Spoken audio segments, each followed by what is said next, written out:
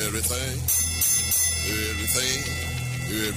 gonna be all right this morning. Live from the Delta Media Studios in Upper Lafayette, here is the producer extraordinaire, Hannah Five Names, and your big, bald, beautiful host, Raymond Parks III, better known as RP3. Bald and beautiful is not here, but I'm big just nonetheless, unfortunately. Jim Gazzolo in for RP3, our friend, for a couple of days. Hannah, good to be back. Are you happy to see me? Yes, I No, so you're am. not. No, you're not. I'm not lying to you. When this all started and I started to guest host, I could always count on one thing. Hannah was in the studio before I got here. That didn't happen today. No. It was dark. It was scary. And I had to come in here alone. I'm A sorry. lot of bad things can happen when I'm alone. Anywhere. But you weren't alone, though, because you had Steve. I didn't know he was here. I did see his car, but I did not know he was here. He I was in happy another that you park. posted, you, parked next to him because you would have parked in my spot. I've been a little bit upset. We don't have assigned I parking. didn't know you had a spot. We don't have assigned parking, but, everyone parks in the same spots when they come in. So I always park one spot away from Steve every day to his right. So what you're saying is I should park somewhere else. No, way down the road. where you parked today was fantastic. Okay, I'll remember that for the next couple of days. Thank you. I was just I'm sorry I woke you up with my call because I needed the number to get in the building. It's been a while since I had been here. So, did you miss me? No, I did. Nobody misses me. Yes, you are why I get to talk the most whenever I have guest hosts because I have Because I don't have as anything to much. say. What you're saying is nobody lets you say anything? Not as often. Why? I don't know. We want your interaction. I don't know as much stuff. Now we're all making it up. We don't know anything. Good morning to everybody. 103.7 Lafayette, 104.1 the game, Lake Charles. I'm from the Chuck, so I love it in the Chuck. So we can talk some Chuck today. How's that? Sounds good to me. 7:30. Heath Schwer is joining us, McNeese Athletic Director. Going to talk FBS football as football starts. Does he want to go into FBS? Of course. We're going to talk about how he saved the Southland Conference. Southland Conference is alive, Hannah. A year Really? ago, we couldn't say that. A year ago when I guest host, it They were was a dying? dead conference. They're dead. And now it's got people begging to come back in.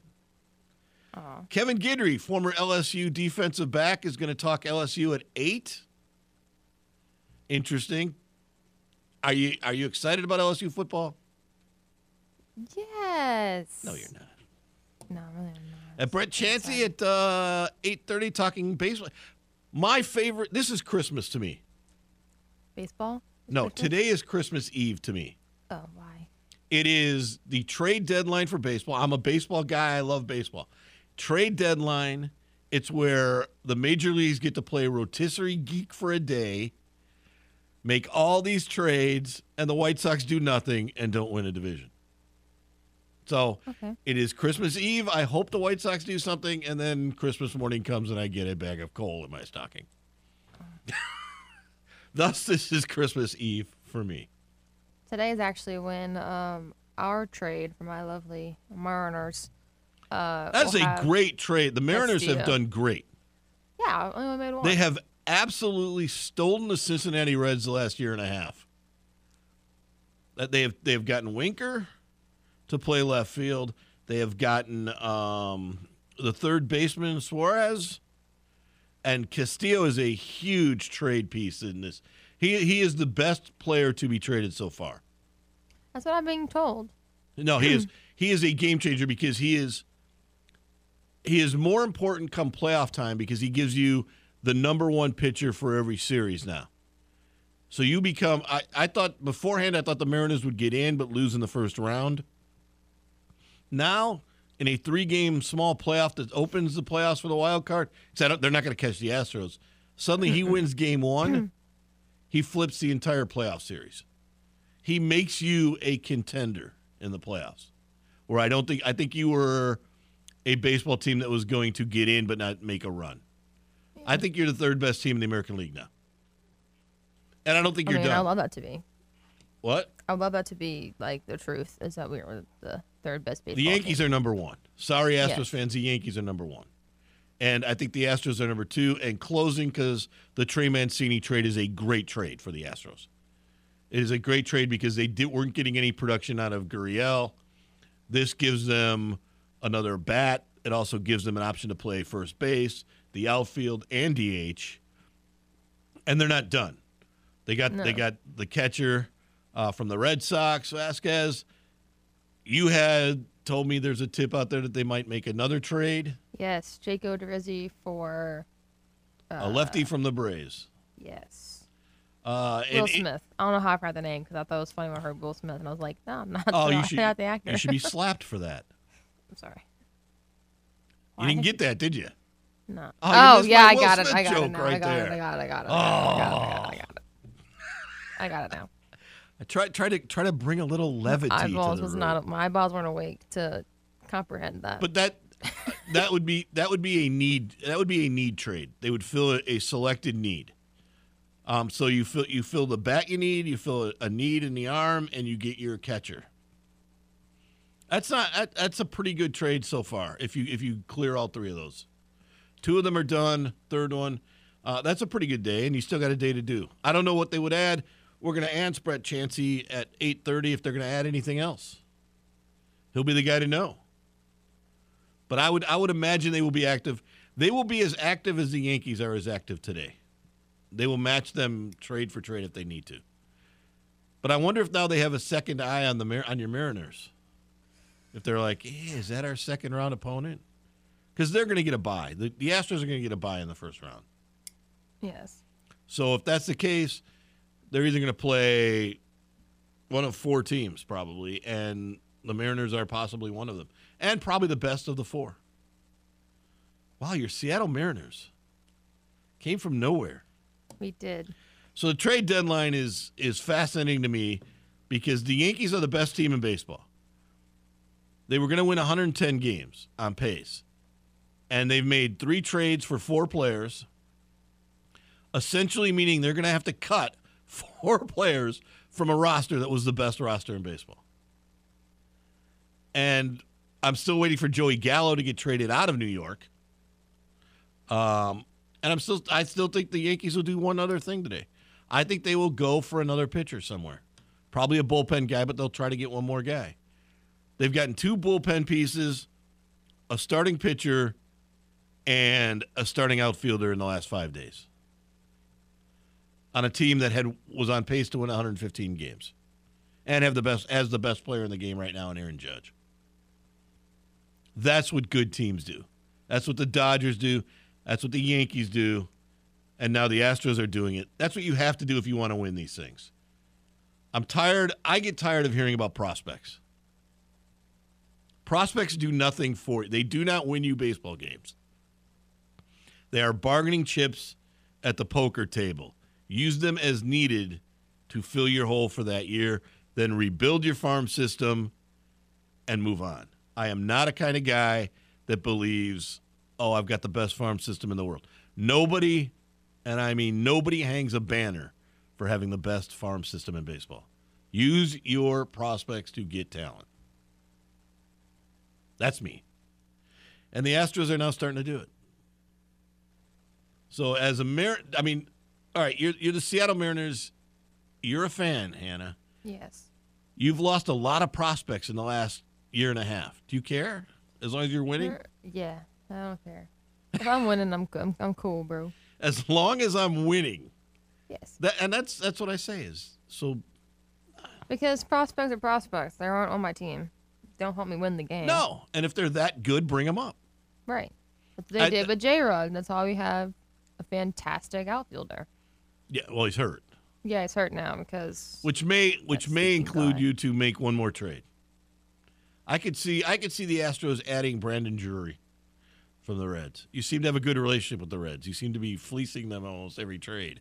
So I think you may go back to them and say, we need Drury for the next couple of weeks to fill in here, and then he can fill in other spots. He would be a good pick. He'd be a good final piece to your puzzle. So look for that. I'll Or look a for that. similar type player. Got it. And look for the White Sox to do absolutely nothing and say, wow, we held on to our prospects. It's just what they do. It confounds me. 3 years ago, we had the number 3 farm system. We didn't trade. We'd hung on to them. We advanced them all to the major leagues. We're now 500 with all these guys, and we haven't won a title. So what did the prospects do me? Nothing. Absolutely no good. Use them as bargaining chips. Go all in. Try to win. Try to win this year. Somebody in Chicago try to win this year. I mean, our main goal this year, I think, is mainly just get in the playoffs, and we. Well, you've got a little bit of a drought to break. So what is it? 2001. I think so. Yeah, it's a couple of years. Yeah, just a little while. I think you'll get in. You'll get in and do that. Now you're looking like a team that's going to make some noise in the playoffs. I know. Makes me excited. But I'm not going to, but that's the difference. Is if something were to happen, the Astros just completely flunk for the rest of the season and somehow don't get in. Yes. Then, Foot will be upset. For me, just getting to the playoffs, I'll be happy for the season. Well, the Astros are playing for a championship. Yeah. They have to win. After last year and everything, you have to win the championship. You can't be happy with just making the playoffs if you're the Houston Astros. Yeah. Otherwise, what are you playing for? Because you've done that. You've even won a champion. You won a championship in 2017. You've been to another World Series. You've been in the playoffs every other year. You have to be playing for more than that. Yeah. You have to look at yourself. It's like the White Sox. They've been in the playoffs the last 3 years. Are they really just trying to get back? No. You have to take the next step. The Yankees know that they're playing against one thing, and that's winning a championship every year. And they're going to do whatever they can to win that championship. Yeah, be my team. I like that. They're playing my Mariners right now. Yeah. I already told our one big fan of the Yankees, I'm like, just give me one game. You can win the other two. You want to win tonight. You want to win tonight with your new pitcher. Right. I would love to win tonight as soon as he's pitching. And he's pitching against the Yankees' best pitcher, Garrett Cole. This is a playoff game 1 preview tonight. Yay. If you win tonight, you send a message. Last night you didn't win. Yeah, I did not win. But hey, put up runs. Yeah. That was the best. That's the most important part for me for all of these games. Look, you didn't lose to the Royals 2-1 like the White Sox. No. White Sox come home 2 games out of first place, 1 game out of second place. Home game, worst team in the division. Lefty pitcher on the mound, coming back from a stint on the IL. And what do? We score 1 run at home when we should be playing for a playoff spot and be desperate. Yeah. It's fine. Yuck. It's yuck. It'll be okay. So I think you're right. I think the Astros are on pace. I think the Mariners are on pace. I think Toronto's on pace. That's 4 of the spots right there. Unfortunately, somebody's going to win the AL Central. That's 5. So there's 1 playoff spot left. And it's going to be Tampa Bay or Cleveland or Baltimore now. I don't know. So there you go, Hannah. There's your baseball in a nutshell. But a fun day for me because Christmas time. I asked. Teams make moves. When it hits 4 o'clock today, or 5 o'clock, sorry. That's a difference in time zones. Yeah. When it hits 5 o'clock, I'll be more happy just because then it'll be over. Because you don't like it? I don't like it as much because there's a lot to talk about, but there's also the point of that. Then you gotta keep going, and you don't even know who your real roster is until after it's all done. So I'm like trading back and forth and this and that, and there's too much. I need to be over so that I can see what all happened, and then I can go from there. Yeah, I like to talk about it whenever it's over, and I can look and see what happened because my head will get jumbled up. I'm talking about it as things are happening. As of 2 years ago, it wasn't over after the trade deadline. You had the waiver trade deadline. So you could sneak guys in trades. No more? No. Okay, you could sneak guys in. The trade deadline used to be in early July. Then you had the waiver wire, which is until like mid-August. And then you could sneak guys into trades in the waiver wire. And so it still consistently went on. I like this better This is a hard deadline. Cap, boom, done today.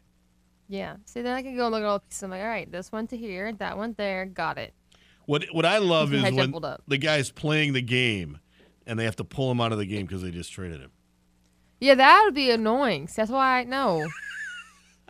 I know. That's happened. It's happened to where a guy has been pulled from a game and actually was going to trade to the team that he was playing. Well, He luckily couldn't my play. team doesn't play until 6 o'clock tonight, so we're No, good. and you're the biggest game on the docket today.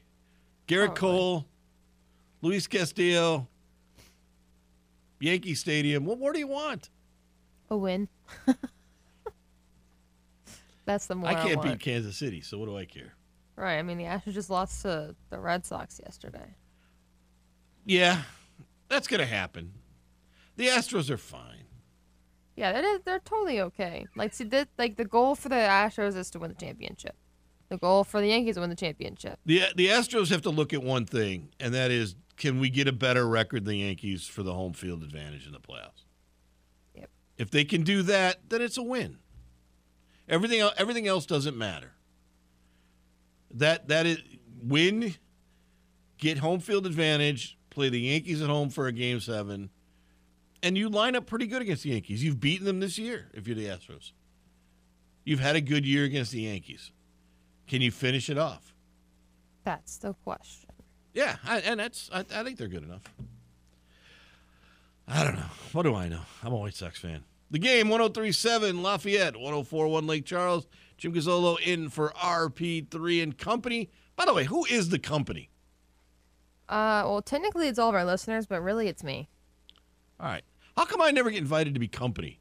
I can be a guest, but I'm a guest when nobody else is here for him. He's not here. I don't get to be company. Well, you talked to him about that, and I will complain about that. I want to be you part of the figure company. it out. I mean, today I'm the extra company because like I'm the producer, but then I'm also Yeah, but the you're part of the furniture. researcher, but I'm also like everything else. You're the most important part of his puzzle, Yeah, aren't you? I hope so. You're the woman behind the man. I'm one behind all the men. What That's you true. mean? That's true. I'm the only woman. That's why here. I give you an opportunity to speak, Thank you. to Thank get you your very much. voice. Thank you. You are a woman. Hear you roar. Isn't Ha-ha. that the song? Sure. Maybe. I had no idea. You're not a Helen Reddy fan? Before your time. Yes, probably. All right. What's next? It's like a timeout. All right. Where's the music? I don't have music anymore. Oh, We took that away. really? Sadly. Yep. I was not informed of this. So what do I do? I'm sorry. Just said the outline. So we're going to take a timeout and we'll be back on Oh, okay. Arbitrary and Company on the game, 103.7 Lafayette, 104.1 Lake Charles, Southwest Louisiana Sports Station, and your home for the LSU Tigers and the Houston Astros. RP3 is the epitome of a high roller, constantly making large bets. But by doing that, the minimum bet is $1 for a win, $1 for a place, $1 for a show. So it's essentially a $3 bet. That netted me a cool $6.70. What? Okay, so he's not a risk taker. He's your best bet for sports talk. 19. Hit me. 20. Hit me. 21. Hit me. 22. Go! Now back to more RP3 and Company on the game. 103.7 Lafayette and 104.1 Lake Charles, Southwest Louisiana's sports station.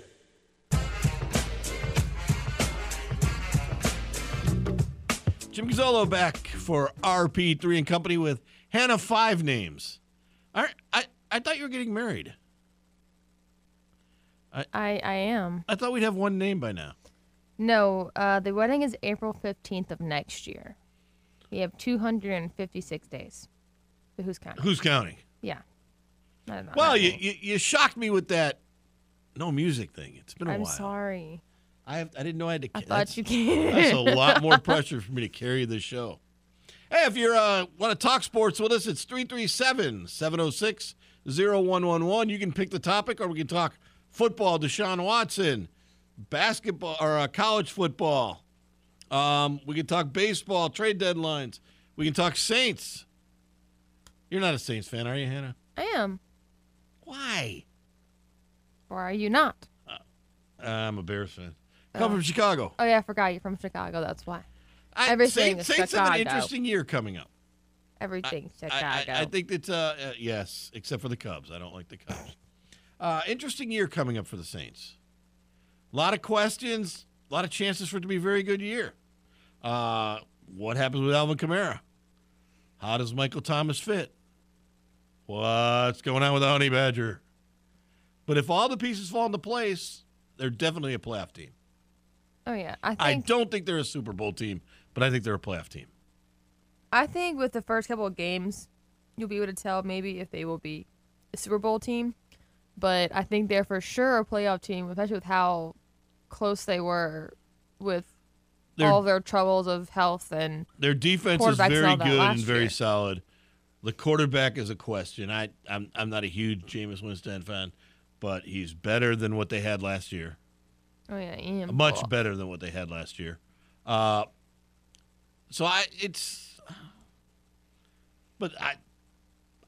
Thomas is such a big part of it.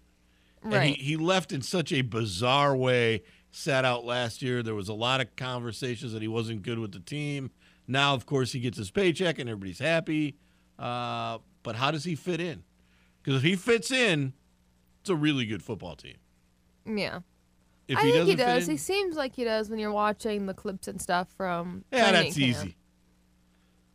What does he get upset if he doesn't get his touches? I guess that's the ultimate question. Because he's a guy that wants to be a high-leverage guy. He wants the attention.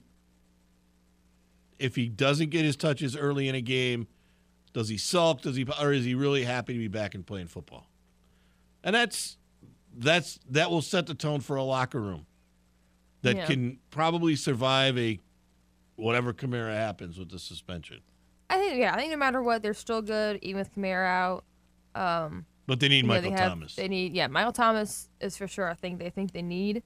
They have also had Taysom Hill out with his ribs, and then you said the Tyrann Mathieu thing, which for him to be out this long and it to be still a family matter, it makes me wonder is what kind of family matter would be taking. Is it a family matter? Or is it a personal matter that he has to clear up something in Kansas City? There's talk that it might be that. There's talk that it might. When you come home. When you're a professional athlete and you come home, it's very hard to come back. There's a lot of other things that happen because you're not isolated away from what you grew up. And it doesn't always work out. It'll be interesting to see how that plays out. He's still very good. He's still very young. But they're going to need him in the secondary. If for nothing else, they need him to be a stabilizing force in a group that gave up a lot of big plays. Too many big plays. Saints defense was good last year, except for the big plays. They were really hard to run the football on. I thought they got after quarterbacks, but they did give up some long plays, and that's where he can kind of settle everybody back down and understand the game. Yeah, I think it's just we're to see. I think it's the first real game. I'm not counting the real game as the one in London. That's not a real game. Why not? Because it's dumb. Why? Because why you gotta go to a whole different country to play a football game? And people that aren't from another country either. Money. If someone was from money. I don't think you get that much money for playing at 6 o'clock in the morning. Yeah, they get a lot of money. The league. Who's be watching that? The one thing the NFL, the people there, it's not about. Forget about the money. Forget about the people watching games. If the NFL had its way, it would not have fans, probably. These are made for TV games.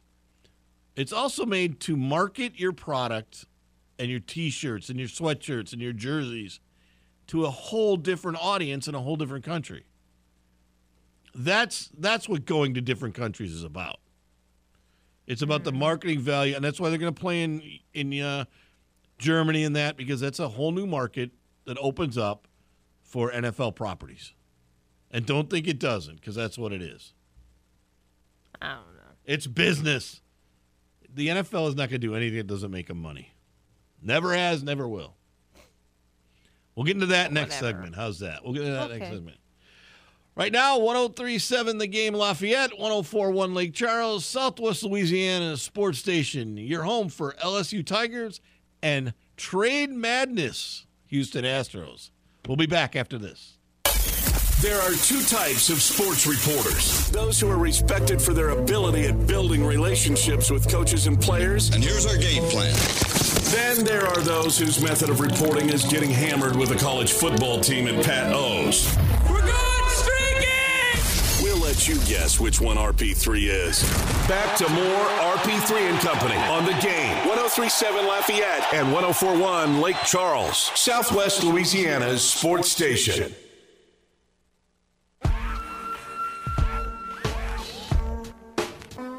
Lafayette Marble and Granite is the South's largest cultured marble factory, and they pride themselves on earning your business. LMG provides more than show-stopping marble countertops for your kitchens, bathrooms, and man caves. LMG also is offering custom shower installations. That's right.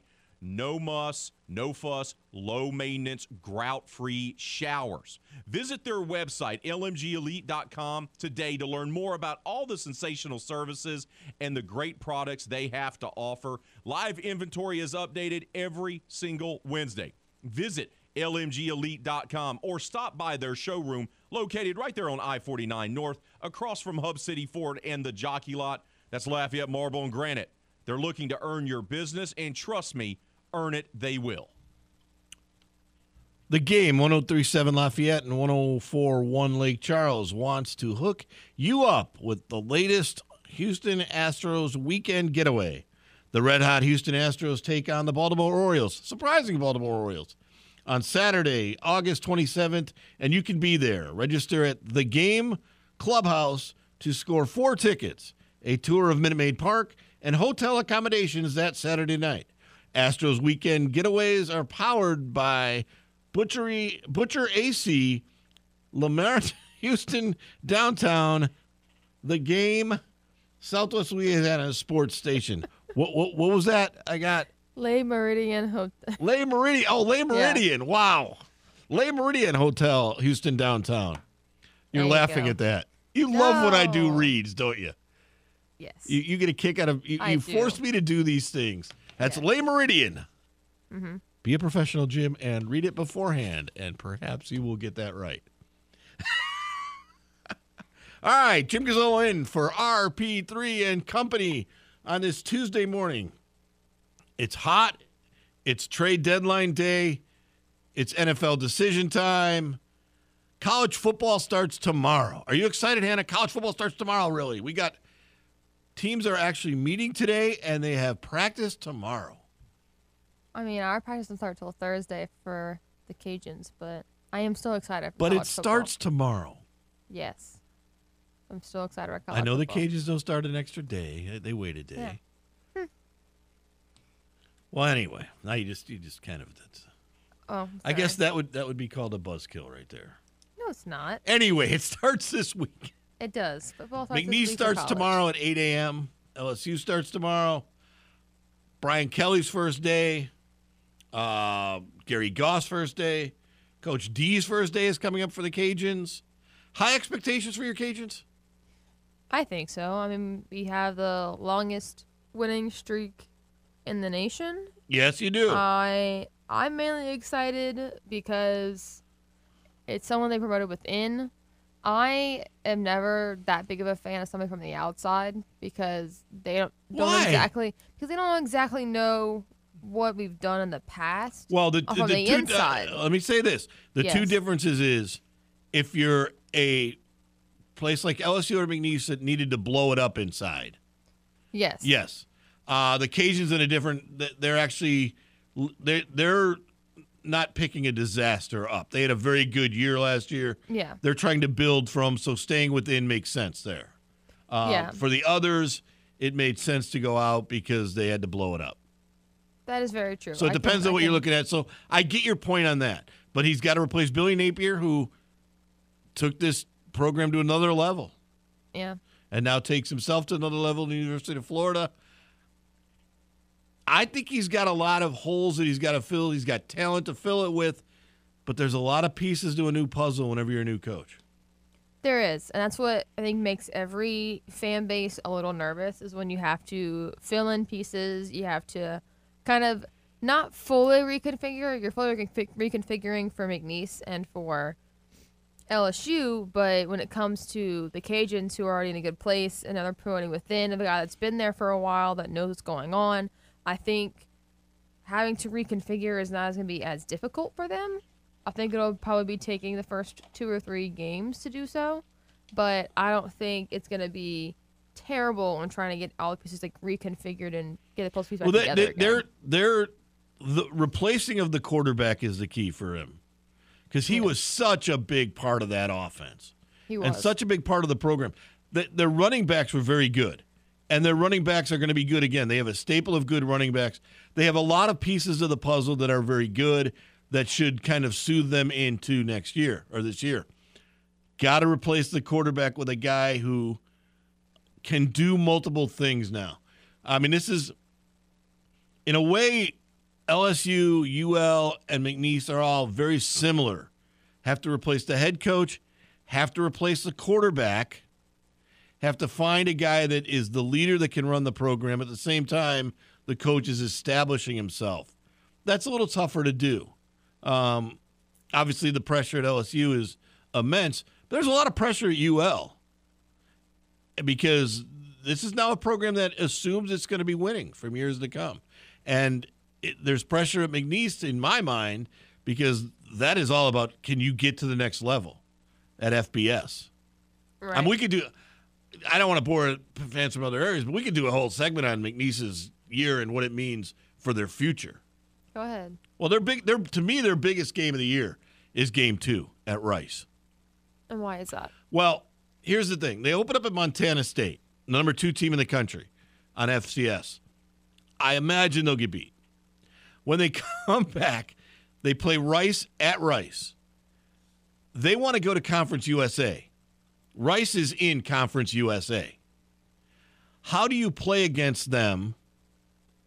Can you compete on that level in the first year of a head coach? In other words, are you going to get bludgeoned 38-0, or are you going to be competitive and play well against a middle-of-the-pack to lower-end Conference USA team? And secondly is, optics mean everything in their chance to get up, move up.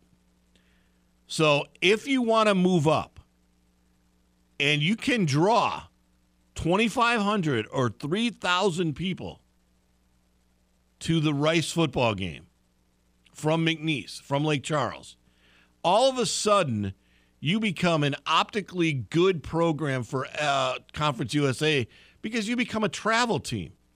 You show that you would travel there. You would travel to Louisiana Tech. You have a stadium that can fill 17,000, 18,000. Sam Houston State won the FCS championship 2 years or in the spring of 2021. Came back, drew about 7,500 people a game. That's all. 7,500 people, and are moving up to Conference USA.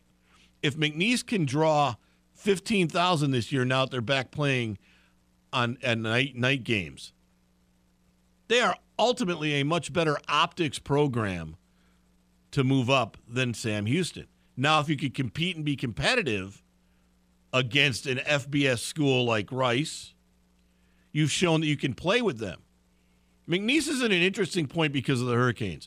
They're going to have a great, when it's done, their facilities are going to be better than just about anybody's on Conference USA because they're all new again. So optically, they look very good to a new conference. So that's why there is so much pressure on them this year. That's a money pressure. UL's pressure is to stay in that level. Right. And be a team that they have become. And LSU's level is to get up with Alabama. And that's not they're not somebody I would say. The most pressure in the country is always going to be on the Notre Dame head coach. But there's a lot of pressure on Brian Kelly. Yeah. Because 6-6, like last year, isn't going to cut it. No, it's not. I don't think the LSU fans will want that. No, they're going to give him 1 or 2 years, and we're going to have at 8:00. We're going to have Kevin Guidry on, and he's going to talk about He's a former player. He's very close to the program. He's going to talk about the expectations at LSU and what his expectations are for the new coach. It's not to go 6-6. No, I think he said there is total pressure on each of those teams. Having new head coaches always brings pressure, and I think it's going to be very much a learning season for most of Louisiana or for around us. So I think it's going to be fun to watch, mainly because not even because of the football of actually watching football, because that is fun to watch, but just watching to see how the coaches do in calling plays and taking care of their team and where they move them forward and how they grow. I think that's the main focus. I think it's not even as much you want to win, obviously, but there's not the chances of winning of some games aren't as high because it is new coaches where they're like, oh, well, this is how this guy did it, so we're going to win this game by this much because it's how this guy played. No. But now we have new coaches for these 3 schools, so it's going to be a little bit different on no fan base. I don't think LSU's fan base thinks they're winning the national championship this year. I don't think UL's think, and I don't think McNeese all thinks championships. What they want to see is progress on at LSU, progress at McNeese, and they want to see stability at UL. Yeah. Can we sustain what we've obtained? That is the question. If they can do it, then that is a huge success for Coach D. It is. I think. But it does get a little old that it's always the New Orleans Bowl, doesn't it? Yeah. It's very boring. Give me something else.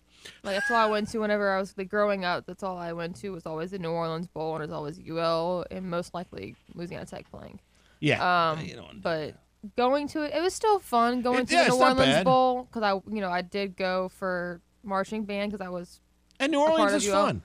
But I did much rather where we went the year before, even though the Miami, Ohio people were just completely rude. Oh. They were very mean to us, and they're like Midwestern people, Midwestern folk. They were saying what they were saying during the parade, and their players were talking about us, us as the band, and I'm like, dude, we have a better record than you. Try again. The band? Yeah, they're talking bad about us. I'm like, we're literally just. They were trash talking the band. Yes. Wow. What? And it wasn't even it was some of the fans, but it was also some of the players. I'm like, dude, one, our band kind of looks better than yours, and 2, you're talking about us, and we have a better record than you do. So, band smack. I like it. Yeah, people were like, you gotta stop talking because at some point they're going to hear you. I said, so? It's fine. I like it. Band smack. Only here on the game. 103.7 Lafayette, 104.1 Lake Charles, Southwest Louisiana Sports Station. You're home for the LSU Tigers and Houston Astros and Hannah Band Smack. More of it when we come back. RP3 doesn't play around when it comes to his personal life. I got one NFL team, I got one college team, I got one Major League Baseball team. And the big fella's also monogamous when it comes to his sports fandom. That's what I got my merch for. That's who I support, period. Call me old-fashioned. The end. Call me old-fashioned. That's fine. I'll be old-fashioned. RP3 is just committed to providing you with great sports talk here on The Game. 103.7 Lafayette and 104.1 Lake Charles, Southwest Louisiana's sports station.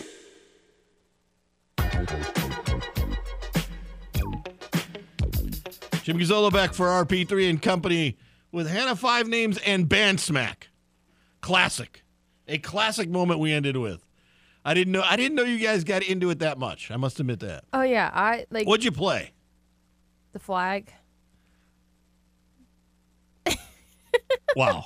Dead silence. Here, I think it was trumpet or something in it. No, you can't talk as much smack if you're playing. So you not only talk smack, you had a weapon. Yeah, I had a flag. We were supposed to have rifles, but we didn't. We're supposed to have rifles. Yeah. Now you're going to talk smack with guns. Well, because they were just talking smack, and they're like, they're saying something about our team and how we're not going to win or whatever. And I never knew the New Orleans Bowl meant that much. Well, I mean, you think about it for going in high school. I was in color guard all 4 years of high school.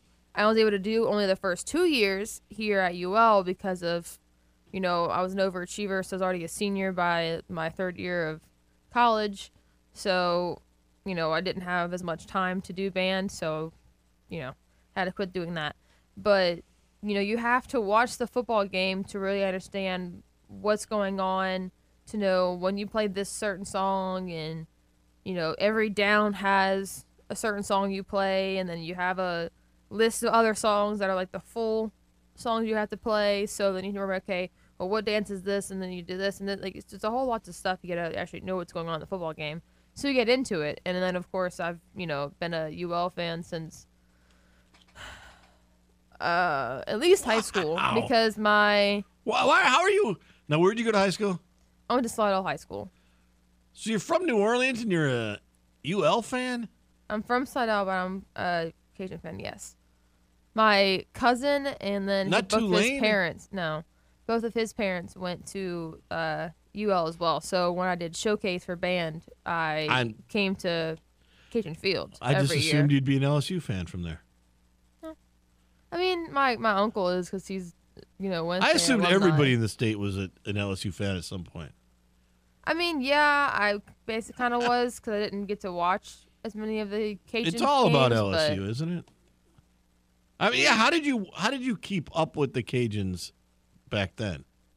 Because they weren't on TV as much. No, I kind of watched like highlights and stuff. My brother would play them. Like as soon as I wrote in my freshman letter to my senior self, I wrote my letter that I was going to go to UL. Wait. Back up. What? You wrote a freshman letter to your senior self. Yeah. Like a freshman year, we wrote, like second day of school, we all wrote a letter to our senior self. We were in our freshman year. So senior year. Did you keep that? Have you kept that? It's at my mom's house. I don't have it with me over here in Lafayette, but I want to hear that. basically it said who I was with, which I'm no longer with that person, obviously. You were with someone as a freshman? Yep.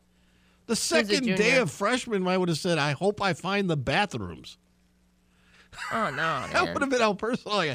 By now, I hope you found the That'd be my letter to my senior year would have been, by now, Jim, I hope you have found the bathrooms. There was probably something funny in there at some point. I don't remember all of it. That wasn't funny. That was serious. Oh, you really? Oh, yeah. I was just scared I wouldn't find the bathroom on time. Oh, no, I figured everything out. Who was I very with? quickly. Well, I did marching band, so because of that, I knew where everything was before school started, because we had band camp for like 2 weeks. But no, I wrote in there who I was with. I wrote in who my best friends were. One of them is still my best friend. She maid of honor my wedding. I don't even remember who my best friends were at the end of high school. Oh, mine were still the same from the beginning of the year to the end of senior year. No, that wouldn't have. Yeah, we're going on 9 years now. But I wrote in there I was going to go to the University of Louisiana at Lafayette for broadcasting communications. And I still did that. And I actually put in there that I was going to be a criminal justice minor, which I was. So I've accomplished. So you actually just outlined your life. Basically. At the age of 13. Yeah. And you lived up to it. Uh-huh. Wow, I would have been, I was going to play third base for the White Sox. Mine would not have worked out so well. How's that? Mine would not have worked out so well. The Game, 103.7 Lafayette, 104.1 Lake Charles, Southwest Louisiana Sports Station. Your home for LSU Tigers and Houston Astros and Hannah's freshman year of high school reminiscence. I'll be back after this on RP3. Oh, yeah. Oh, yeah.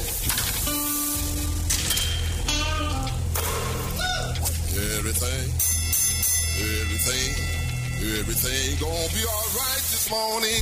Live from the Delta Media Studios in Upper Lafayette, here is the producer extraordinaire, Hannah Five Names, and your big, bald, beautiful host, Raymond Parks III, better known as RP3.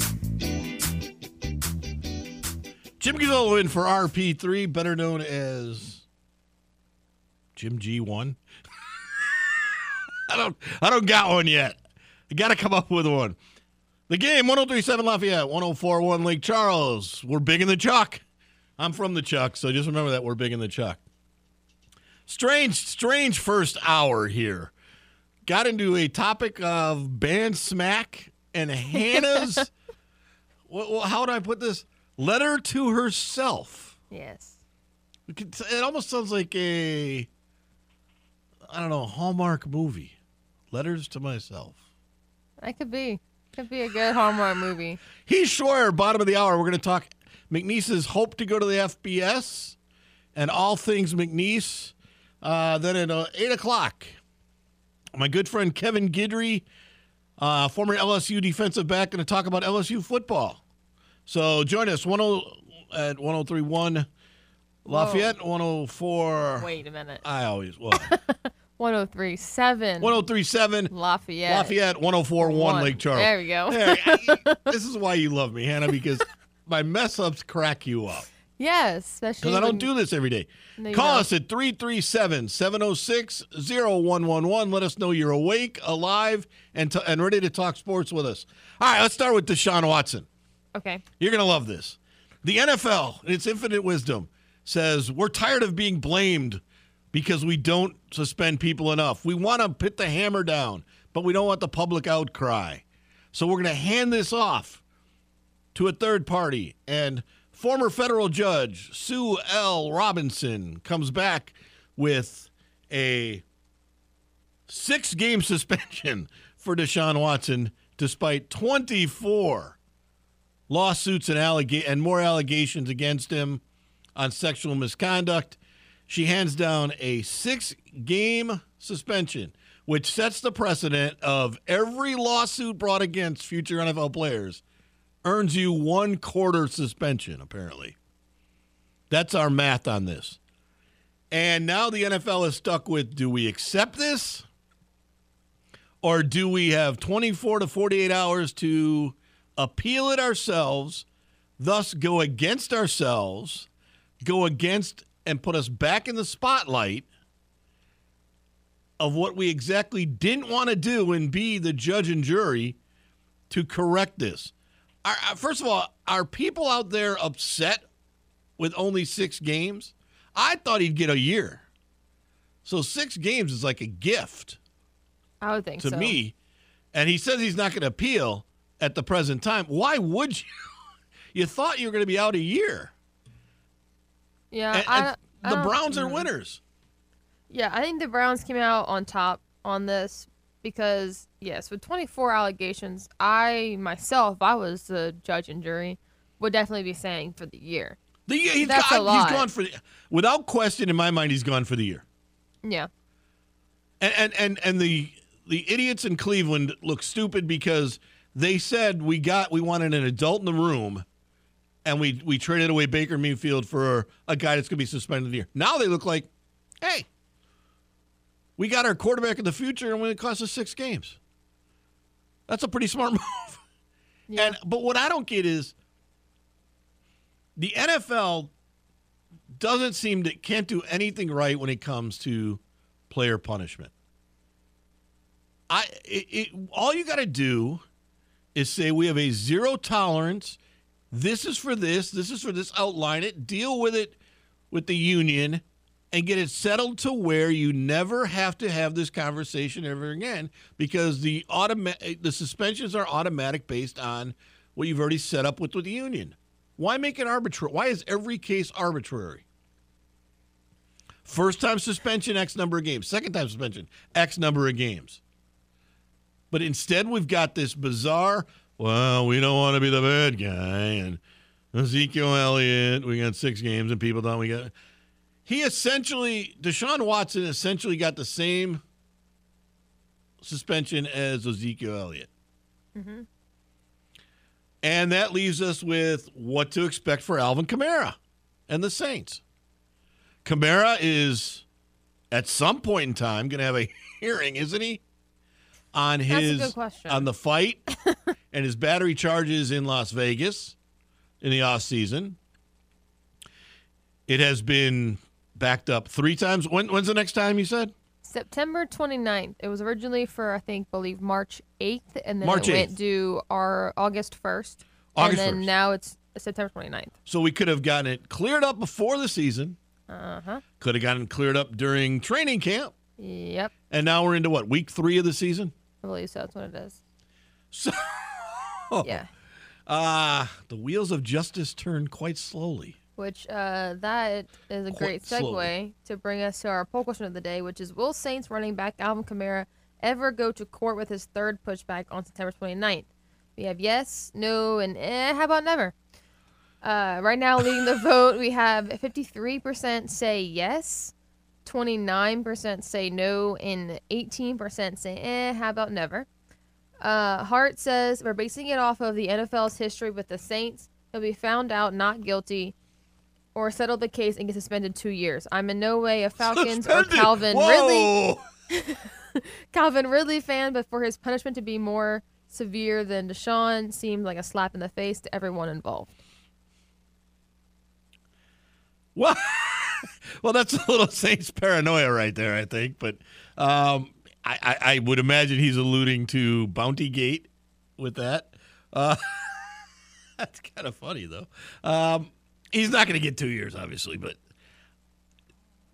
I don't know what the NFL considers bad actions anymore. I don't think they even know. What they want to consider bad actions. Kamara's. I think it's depending on what all that happened. I think he will probably settle. When you push things back this much, maybe there's a settlement going on, maybe there's a plea bargain going on. But how does the NFL react to that? Do they feel like we needed to go through the court system so we know how to punish him? Because they don't seem to be getting anything right. I don't think they even know what to do is right. So I think the There's that. NFL is stunned today that Deshaun Watson got 6 games from a federal judge. probably are. A female federal judge.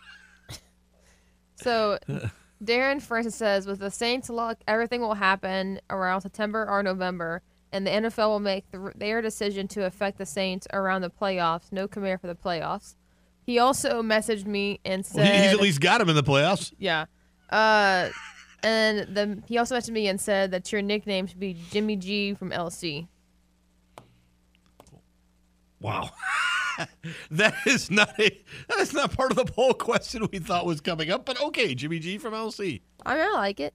John works. Paul Cajun Daddy says even if he settles with the victim and he does not testify, the prosecutor still has the video. And JBK the OD says should just cut a deal and get it over with now. They're playing into Roger Goodell's hands. He'll be able to suspend him for the playoff run late season, and then it has, Spock. There we go. From Star Trek, and it says double face palm. And it's up in the head. Yes. All right, folks, Saints fans, stop. There is not a huge conspiracy against the Saints. Bountygate was poorly handled, but also you were told 6-7 times by the league, stop. And you didn't stop. You have to look at it at the league standpoint on that. They were trying to settle lawsuits about head concussions. At the same time, you're telling people go out and crack the guy's head. You can't have both. Did it cost you a season? Yeah. Did it make for a very bad Kevin James movie? Yes. But other than that, Have you actually watched it? yeah. I watched it when it first came out. Where is it at? It's on Netflix, right? Yeah. Okay. Maybe I'll watch that tonight. No. No? Oh, okay. Maybe I won't. Hey, it's okay to watch it, Yes. but don't feel like you have to watch it. But I feel like I have to watch it because people say how bad it is. But It's bad. I want to watch for myself. It was bad. The problem with the movie was he made nothing fit. I mean, he's in his office. Sean Payton's in his office, and the Superdome is behind him. Well, I don't think his offices are in the city of New Orleans. They don't practice in New Orleans. No. They make it seem like he's really kind of a weird character. just a weird. And the guy that played, the character that married his wife afterwards is. It's just a weird show. It's a weird. I don't know. Don't feel like you have to watch that movie. But Saints fans, the conspiracy part is enough. Kamara on video is beating up the guy. He deserves some type of suspension. Now, you do get into, if Watson gets this, have you set a precedent? I think Kamara, if Watson, I think you have. I thought Kamara should get 6 games. Now that Deshaun Watson has the 6 games, he probably deserves 2. Yeah, I think when you compare, you shouldn't compare because there are 2 separate incidents. But if you look at what happened, which I think you kind of have to compare instances to see what's worse. I think having 24 sexual assault allegations against you is a lot worse than getting into a fight with somebody else and you're both intoxicated. Getting in a drunken fight and having sexual assault allegations come upon you, I think those are 2 different things. I think you can argue one was a momentary lapse in judgment, yes, and one was a consistent pattern, yes. And so in that case, the consistent pattern is much worse. Yeah. But again, is what messages are you sending if you're the NFL with the fact that you don't want to do the judgment anymore? You want to wash your hands of this, and now it comes back on your lap anyways, where you can come back and say that wasn't enough. Yeah. So now it looks like different. Now it looks like you gave up that right, and you're trying to get it back. It's like you're a parent. You said I'll let your mother decide. Your mother decides, but you don't think it's enough, so the dad comes in and lays another hammer down. Yeah. Then why didn't you do that in the first place? Yeah, I think if you're going to lead. That's kind of mine. Is if you're going to be a leader, lead. Yeah, I think you have to decide. You have to pick because you can't go and say, I don't want to put my hands in this. I don't want you to wash your hands of it and have the courts decide because, people already say that I'm biased or I am conspiring against certain teams. Then you don't want to have your hands in it. That's great. Do that and have a set system where like, hey, this is what our policy is right now. You go with what your judgment is, what you usually would as a court judge, and decide what the punishment should be per incident. But you shouldn't have the ability to try to appeal it afterwards. Well, no. The judge says it. The judge said that's it. Yeah, play this out against Kamara. Say a judge comes back and says Alvin Kamara gets 1 game. All right, you said that's the judge's call. Now you come back and say that's not enough. We're going to give him 4 games. Now you look like you are going against them, that you are piling on, and you are picking and choosing. And there is a conspiracy theory there. You've opened yourself up to more and more and more second guessing. But that's the NFL. I don't know. That to me is make your decision and move on. And be the leader or don't be the leader. But don't come back and it's almost like we're in double jeopardy in the court system. Does that make sense? We're in double jeopardy in the court system, and you're not supposed to have double jeopardy. We got to take a break right now. Do we have Mike on the phone? Can we get to Mike real quick? Mike, real quick, before the break, what's your thoughts? Yeah, so I think you guys, you probably know better, but I would not assume that the 6 games is the end-all, be-all. I believe the NFL has 3 days to appeal. Yes. And Article 46 with Commissioner Goodell says that he can appeal that, and give a different length suspension. Yes. I think the NFL is going to wait probably 24 hours because they're an imaging company. Here's the problem. See what the public outcry is. Here's the problem with that, Mike, though. And that's what I just said is I'm okay with that. But you've already said you don't want to do that. You've given it to a third party because you didn't want to be responsible. Now you're saying, okay, I'm going to be responsible in the end. Then why weren't you responsible at the beginning? Why did we have to have the extra step? But the NFL has done that before. Yeah. The lady that ruled on the Zeke Elliott case worked for the NFL. Now, she no longer works for the NFL because she ruled against them. Yes. There was an individual arbitrator in the Tom Brady case in Deflategate that worked for the NFL. So I would not now this lady, I understand, does not work for the NFL. Yeah. And by the ruling, and she may have collusion with the NFLPA, but I am curious to see what's going to happen in the next 48 hours. I seriously doubt 6 games is going to be the end-all, be-all, though. I do too, but I'm just saying is the NFL said they went to the arbitrator outside the NFL for the first time because they didn't want to be a part of the ruling process. Now they're still in the ruling process. So what did we gain by going to a third arbitrator? Well, let me ask you this. I know you're up against it, but if the NFL does not want to be part of that, why is there an amendment in Article 56 that the NFL commissioner can still make a ruling after an arbitrator? That's also a great question. And what does the NFLPA think of that? Because they're not. They say they're not going to. The next CBA, yeah, they're going to take some of that power out. I would imagine they would. But for right now, they said they're not going to appeal. But if Goodell goes over, they're going to appeal.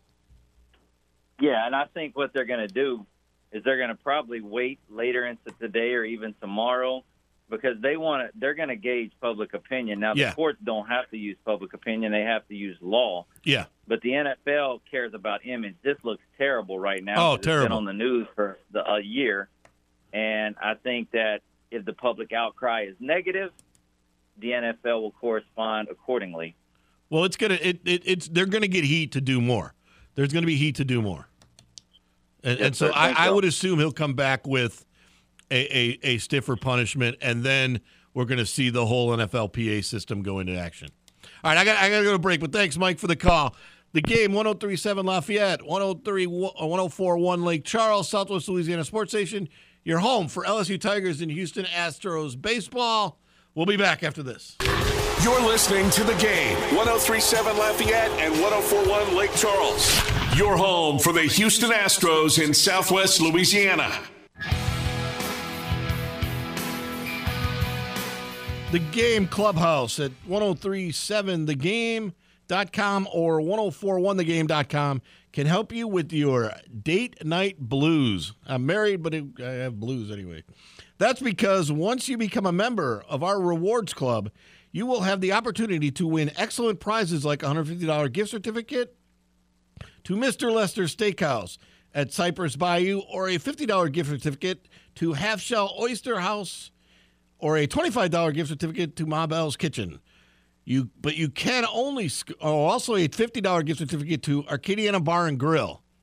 But you can only score these great prizes by becoming a member of the Game Clubhouse at 1037thegame.com or 1041thegame.com. It's free, it's simple, so sign up today. I even caught Hannah's little note on the side. What do you think of that, Hannah? Not the greatest, but we're getting better. We're getting better. Especially at Mabel's Kitchen. What do I call her, Ma Bell's? Yep. Why do I do that? Why do I read it, Ma Bell, like I'm back reading Dr. Seuss? I don't know. These things give me anxiety. I'm sorry. I have no anxiety. I can read. Do we do it tomorrow? We'll do it better tomorrow. I'll do it better tomorrow. We'll be fine. All right. But I haven't seen all these. One of those things is in my former hometown of where did I used to live? Abbeville. Oh, okay. I lived in Abbeville for 6 months after the hurricane. Good for you. Good for me. Thank you. It's highly exciting, wasn't it? Thank you, Hannah, for being excited about where I used to live. You're very welcome. All right, we talked about it. Alvin Kamara. Yes. How much playing time do you think he'll see? And how much playing time does he have to see for the Saints? 2 games. You can live without 2 games. Yeah, I think you can. You can live without 3 games, but after that, the Saints are an interesting team in as much as I want to see what Michael Thomas brings. That's all. I want to see how that locker room reacts to Michael Thomas. And it's what everybody wants. Everyone wants to see what he's going to do, if he's actually going to play, because you can get the rumors, you can see that he's practicing at training camp, but does he actually play in the game? How does he fit into, and how does Dennis Allen handle all this as a first-year coach? We do not know what's going to happen there. We think we know what the defense is going to look like because he was the defensive guy. Defense should be about the same. It looks good, Tyrann Mathieu, once he gets back. Let's see. But I think their defense is going to be good. I think this all comes down to, can they score enough points, and what does Jameis Winston look back after his injury? I could be wrong. I've been wrong many times. But that to me is the ultimate in what's going on. But it all starts for sure pretty quick. And you seem, Saints fans seem to think this is a good year for us. Carolina's down, Atlanta's a disaster, and you beat Tampa Bay every time you play them, except in the playoffs. So everything looks pointing towards this could be a very good year for the Saints. I think they'll make the playoffs. How far they go in the playoffs, I know this is going to really irritate Saints fans. Rams are good. And the Rams got better with Robinson. The 49ers will be interesting. The Packers will be, I don't know what to make of the Packers. I never know what to make of the Packers. The Cowboys, I don't know what to make of the Cowboys. I think this is Mike McCarthy's last year if he doesn't win, and I think Sean Payton goes to the Cowboys next year, and that's going to irritate the Saints fans. Because I think that's where we're headed. Do you want to see Sean Payton in Dallas, Anna? No. Do you want to see him anywhere else coaching football? No. High school? Go ahead. Go ahead. Do you want to hear him on TV? Do you want to hear what he has to say? Do you think he'll be a good announcer? Drew Brees was not a good announcer. Yeah, he tried, but no. He tried. He tried. Bless his heart. Bless his heart, he tried. No, he just... Look, does he know football? Yeah. Could he? I think he would have been a better kind of guy they swing to in questions on a set and not kind of have to lead the set. But he wasn't. He didn't do well on Notre Dame football, and that's kind of your prerequisite to NBC Sunday night, I guess. Plus, I don't even. Football's gonna be all over the place. Amazon's got football. Prime. Who all has football? Where is Troy Aikman on football now? Is he the Amazon Thursday night guy? I don't know. That's a good question. I don't know. Joe Buck is on ESPN, I think. I don't know where anybody is. Okay. Doesn't matter. I only care where Al Michaels is, but I think it's a fascinating thing that we're going to have football all over the place on TV, and I don't know who's announcing what as we come forward. I don't even know where Sean Payton is. As of March 21st, on USA Today, Troy Aikman is an NFL analyst for ESPN. There you go. Really? Yep. All right. Of this year, by the way. I thought he was doing Thursday night prime games. I didn't know that. No.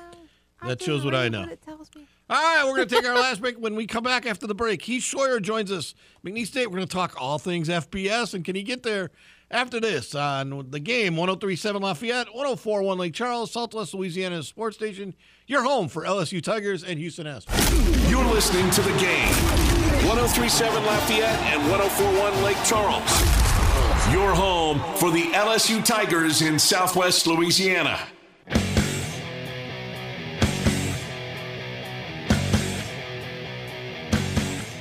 Jim Gazzolo back for RP3 on this Tuesday morning. Right now, joining us on the phones is our good friend, athletic director Heath Schroyer of McNeese State. Coach, you there? I'm here, Jim. What's going on, buddy? What happened to your breakfast meeting? Hey, you know what? I got stood up. How about that? Here's a guy, folks, that comes to breakfast, right in front of me, will invite 9 people to breakfast and not invite me. Oh, you're so full of it. I've seen it. Not a part of it. Thus, you're on the radio. You're so full of it. I love it. All right, I got lots of questions for you. I haven't been in this seat in a while. I haven't had you on in a while. I always get interesting into this with you. Most importantly, I'm going to cut to the chase now. Yep. You saved the Southland Conference. You've saved McNeese here. You've done all this stuff. How close are you to getting to FBS football?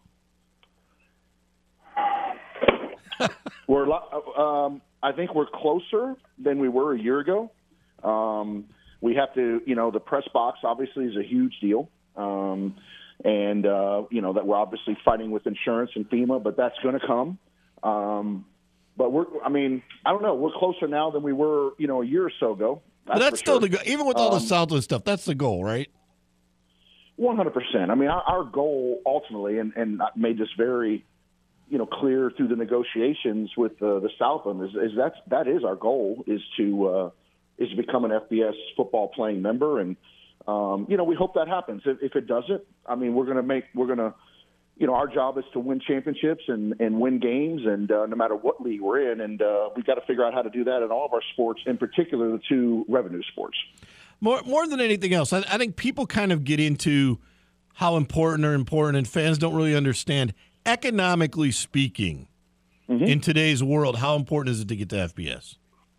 Oh, I think it's beyond critical, and it's the simplest example is this. So, all the things that are moving with college football right now. Right now we're able to get like next year we play Florida, an SEC school, and we get $500,000. Well, I think when all this shakes out, I'm not so sure the Power Fives are going to be able to play FCS members for football. Okay, not saying they won't, but there's a real argument that they won't. There's no guarantee. There's no guarantee, correct. If you're an FBS member, like if McNeese plays Florida, we get $500,000. If Louisiana Monroe goes to play Florida, they can get $2 million. Yeah. It's that different. And so if you do two of those, you're looking at a $5 million line item that goes into your operating budget from day one. It's apples and oranges. Look at, and people will say, well, Monroe hasn't been as successful or what have you. You can make an argument that is true. Monroe has been offered to come back to the Southland for 5 years, and every single time they say absolutely not. Well, if it was that bad up there for them, why would they not come back, right? It is pure economics. And also I believe that when you look at the school right down the road, Lafayette, everyone thought that they were crazy 15 years ago, whenever it was, when they made the jump. And you know what? They struggled for a while. Now they're on ESPN on Thursday nights. Their enrollment is through the roof. They're playing in real bowl games. They're paying their football coach over $1 million a year. They are a viable FBS member in the top 25. And you can go back and say 25 years ago, UL and McNeese was better. Yeah. And, 100%. But, they made the move, and a lot of people thought they were crazy, but they saw what was coming ahead 10, 15, 20 years ago. And I think it's really important for us to make sure we are prepared. And we have to be prepared with having the right coaches.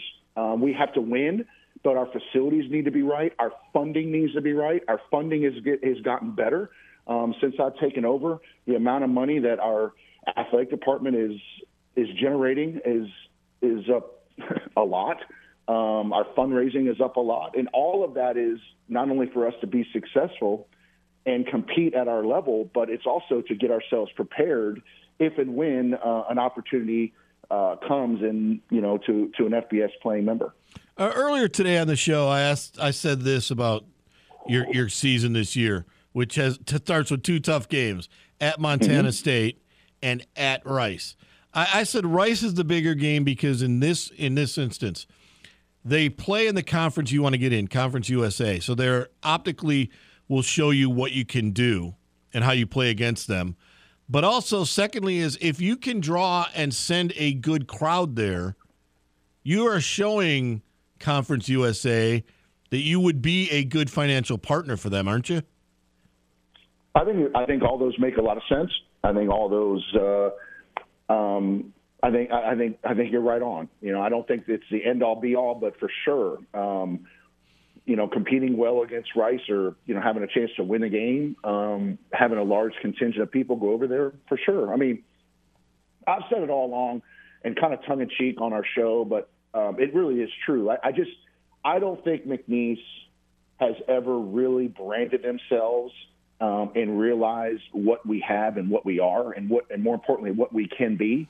You think about it. We have casinos, we have fine dining and restaurants, we have golf courses, we have hunting and fishing, we have an airport, we have our facilities. Like, there's nothing that this community or this school does not have to make us a viable member of a conference.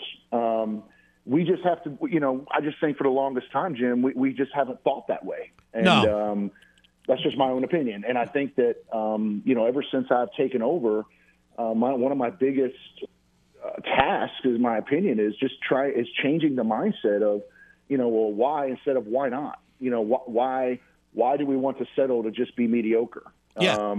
We need to be aggressive. We need to be proactive. I think that, we finally, right now, we have the football thing right.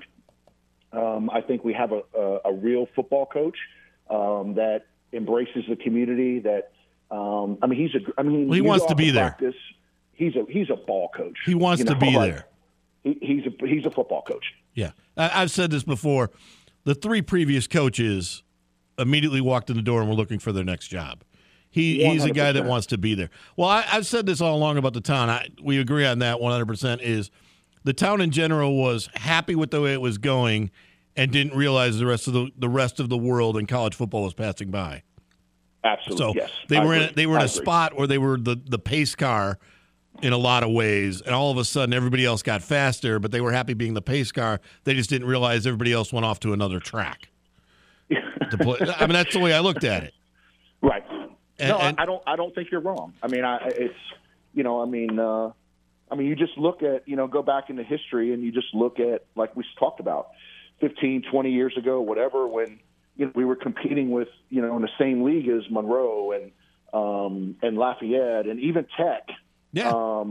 It's just, they've all gone. And we just didn't, at that point, see where college football was really headed at that point. I like to always joke around and I say that you're kind of like the frat guy that stayed 2 extra years in college and you woke up on a Saturday morning and said, who are all these freshmen? Because you're playing with all different teams. Let me ask you this. How important, and I want to get to this, how important is going back to Saturday night, 7 p.m., but also your ticket sales to show people that you're up and you're recovering from the hurricanes? And what's the 337 program for that? It's great. Thanks for asking. Number one, we are playing at 7 o'clock. That is a tradition of McNeese football. Way back when, we were still can't get you to go to 6, huh? Can't get you to go to 6. I just can't get you to go to 6, can I? No. You know what? Cowboy football is at 7 o'clock in the hole. And you know what? That's where we're going back to. We want to start winning again and winning the way we need to win, and we need to do everything the right way. And I think that's a big thing. To come back to tradition. And I think sometimes tradition can be limiting in a mindset, but I think this one is the right thing. The 3-3, our ticket sales right now are going great. We only have 3 tailgate spots left. I'd be shocked if they're not sold by the end of this week. The 337 package is what we did is obviously that's our area code. And for $337, you can get a reserve seat for all the football games. And you get, obviously, a season ticket for men's and women's basketball, baseball, and softball. So for all 5 sports that we actually charge admission to, you get a ticket to all of them for $337. And if you break all that down, Jim, it's less than a cup of coffee at Starbucks per game. A small cup of coffee at Starbucks per game. So I think it's a great deal. I think that obviously, Pete, we're about football here and men's basketball. We have to get men's basketball. We got to get that to start rolling again. And I think we will. But this is a package where, you get to go to all the sporting events for $337. It's I think it's a great marketing tool that my staff came up with, and it's really going well. I've heard that there's a buzz in the town. A lot of that, I like to say a lot of that is we're kind of out of this malaise of being victims in the hurricanes and all this other stuff. But there's a buzz about the school and the program, especially football-wise this week, isn't there? Oh, for sure. I mean, you can just feel it. We have. I'm speaking to the football team today to welcome them back. You can just feel the energy. It's just different. Wait a minute. What are you going to say to the football team? You're a basketball coach. I'm going to welcome them and tell. I mean, just normal athletic director stuff, man. But there is, and I will tell you this, Jim. There is a buzz, and when you're around Dolan Fieldhouse and you're around our facilities, ever since Coach got here, after about a week in, the mentality is changed, and it's just so refreshing. I don't want to throw anyone under the bus, but I'm just telling you that it is. No, it's a different attitude. It's so refreshing. Look, I've said it. It's great. Goff is a football coach that you can have a beer with and wants to talk football. You've gone from the bravado of Lance Guidry, the kind of stuffiness of Sterling Gilbert, and kind of the elite feel of Frank Wilson to a guy that is a down-home guy. I mean, you can't say that, but I can. I do not disagree. I want to say this. Before I let you go, I want to ask you this. You guys went on a caravan again. Yeah. But you expanded the caravan to Houston and Lafayette. You got to meet our own Hannah Five Names from the station here. But are you getting a feeling that McNeese is more than just Lake Charles and the really near area, that there is kind of a fan base out there? There is, and I'm going to tell you this, too. It's been a long time since they've had something to really rally around. And, at the end of the day, we can say whatever we want, but people are going to rally around the two revenue sports in a big picture, right? Obviously, our spring sports have kicked ass and done a great job. But, there's a lot. What I've learned going to Houston and Lafayette is there's a lot of fans out there that are just almost dormant, and they want something to rally around. Yeah. They want something to be excited about. They want something to walk around Houston and wear their colors proudly. They want to be in Lafayette and wear a McNeese, but our job is to provide that for them. They're there. And that's why we went out to them. That's why we're going to continue to do a lot of outreach and go out to our fans, but they're there. And it's really exciting to see.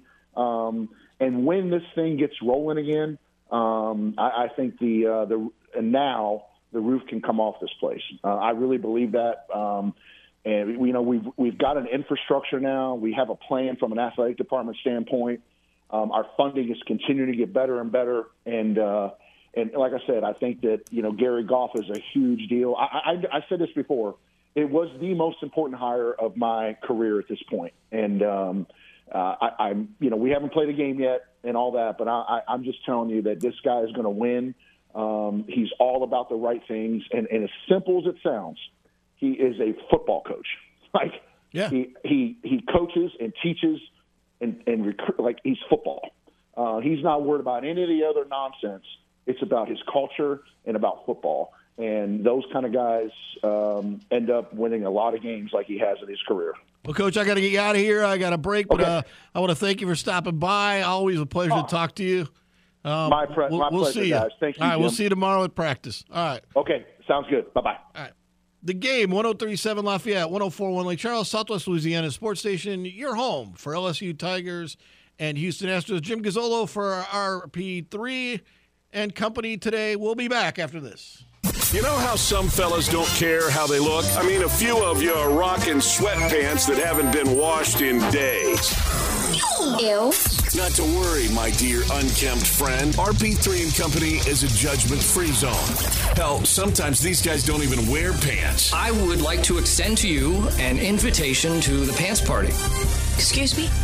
The party. The pants with the pants. Party with pants. Now back to the hopefully fully clothed RP3 on The Game. 103.7 Lafayette and 104.1 Lake Charles, Southwest Louisiana's sports station.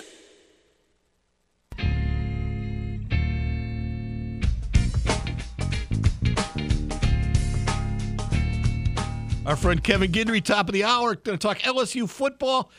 Should be interesting. He's a former defensive back for the Tigers, an NFL player. I want to hear what he's going to say about Brian Kelly. Hey, Heath Schroyer, if nothing else, is a volt, a shot of adrenaline in the morning. He is. I have never seen a guy with more energy in my life. I can go into a meeting with him in the morning, and he will have me awake and running a marathon. I don't look like I run a marathon by noon. He is that kind of a guy. One thing about McNeese is I know we talk a lot about McNeese when I'm on.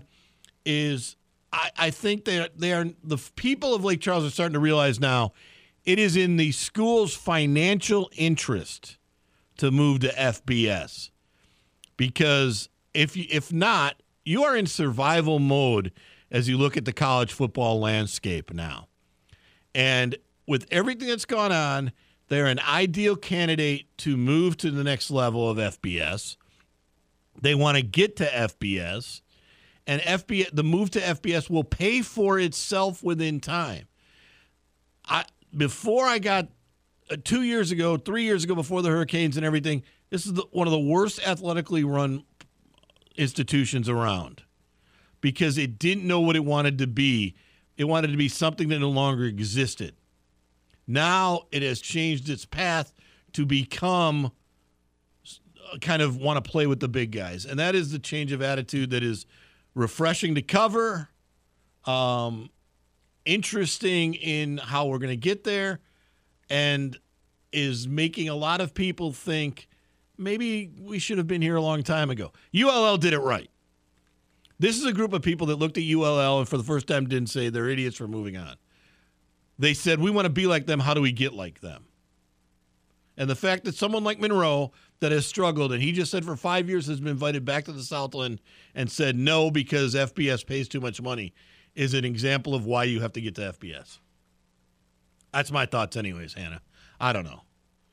Hannah agrees or doesn't agree. I don't know. Who knows? But she is. I think the interesting thing also is Hannah met McNeese people. I did. You became a McNeesian for a day. I did. I was very awkward when I first walked in. I was like, what? Why are you awkward? 'Cause I didn't know anybody. Like, I can talk to a coach on the phone to say, hey, ready for the interview. You almost made me drive over just to introduce you. Thank you. And then I said, I'm not going to do that. I can't do that. I was just nervous. I was like, I don't really know anybody that like I've met and talked to in person. They're all like, go eat. I'm like, see, if I knew we were eating this thing, then I would have not eaten. I ate chicken nuggets before I left. Lake Charles, there is always, remember, everything at Lake Charles, there's always food. Got it. The game, 103.7 Lafayette, 104.1 Lake Charles. We'll be back after this. Oh, yeah. Oh, yeah.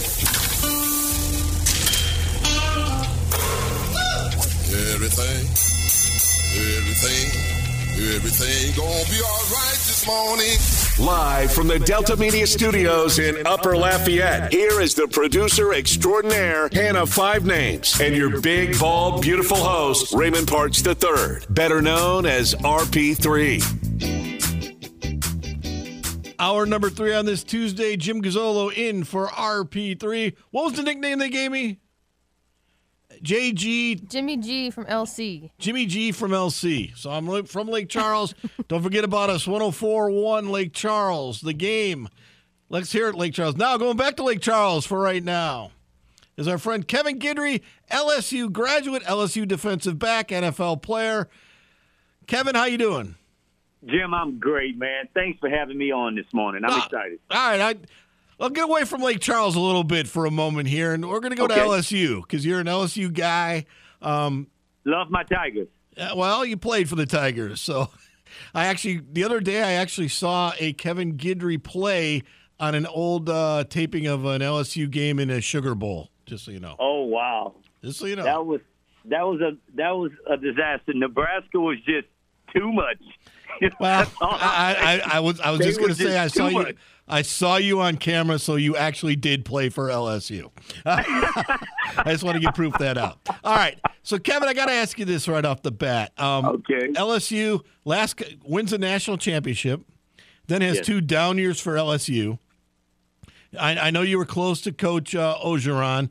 What do you like and dislike? What's your thoughts on Brian Kelly? He comes from Notre Dame, so he's not from down here. What are your thoughts on it? I've heard a lot of great things about him, and I heard how he loves to grow players, how he loves to work with players. And, I can never say nothing bad about Coach O. Coach O and I, we were on a first-name basis. I mean, when he'd come to town, he'd come to my house. I mean, when he was in town visiting his sons, he would call me, say, hey, let's do lunch. So it was something different. And I guess the thing with Coach Kelly, I guess I was looking for that warm and fuzzy feeling with him, but maybe, Jim, it's just going to take some time. So I've been around the LSU program for a long, long time. And his approach is a little bit different. Coach O went back and got a lot of the old former players to come in and be a part of what he was doing. And that made a lot of us really, really feel special, Jim, to be back around the program. And, Coach Kelly's not like that. He's about business. And Jim, I'm okay with that. I'm okay with that. But I think it's almost a wait-and-see type approach that a lot of the former players are taking, because we've watched him at Notre Dame and how he groomed and how he worked with players and stuff.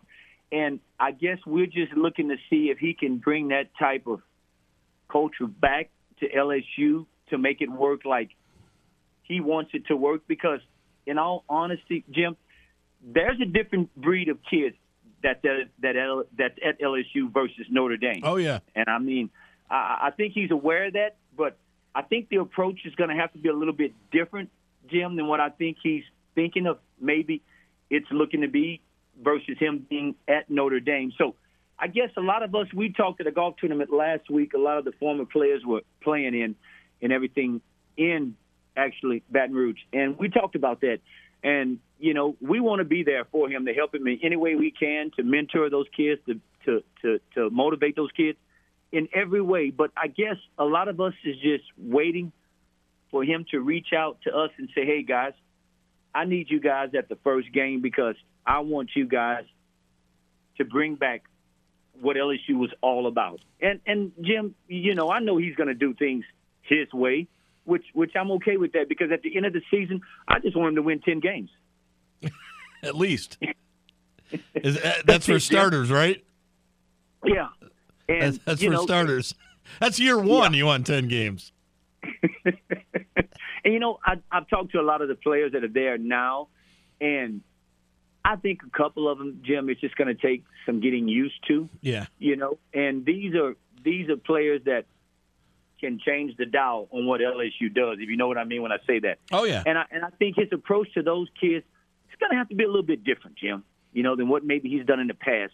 Everybody goes through that. You've got players that are on your team that are game changers, that can make a difference in, hell, maybe you keeping your job or not, And I think he needs to understand that LSU on the receiver core, they are loaded. They are loaded. They don't have to have a superstar quarterback to get these guys the ball. No. You can throw it 10 and out, and they can take it 80, Jim. No, that the talent. I know it's Notre Dame and everybody goes, but the talent level at LSU is a different type of talent. It's also a different type of student. It's a different type of kid. It's a different type of university.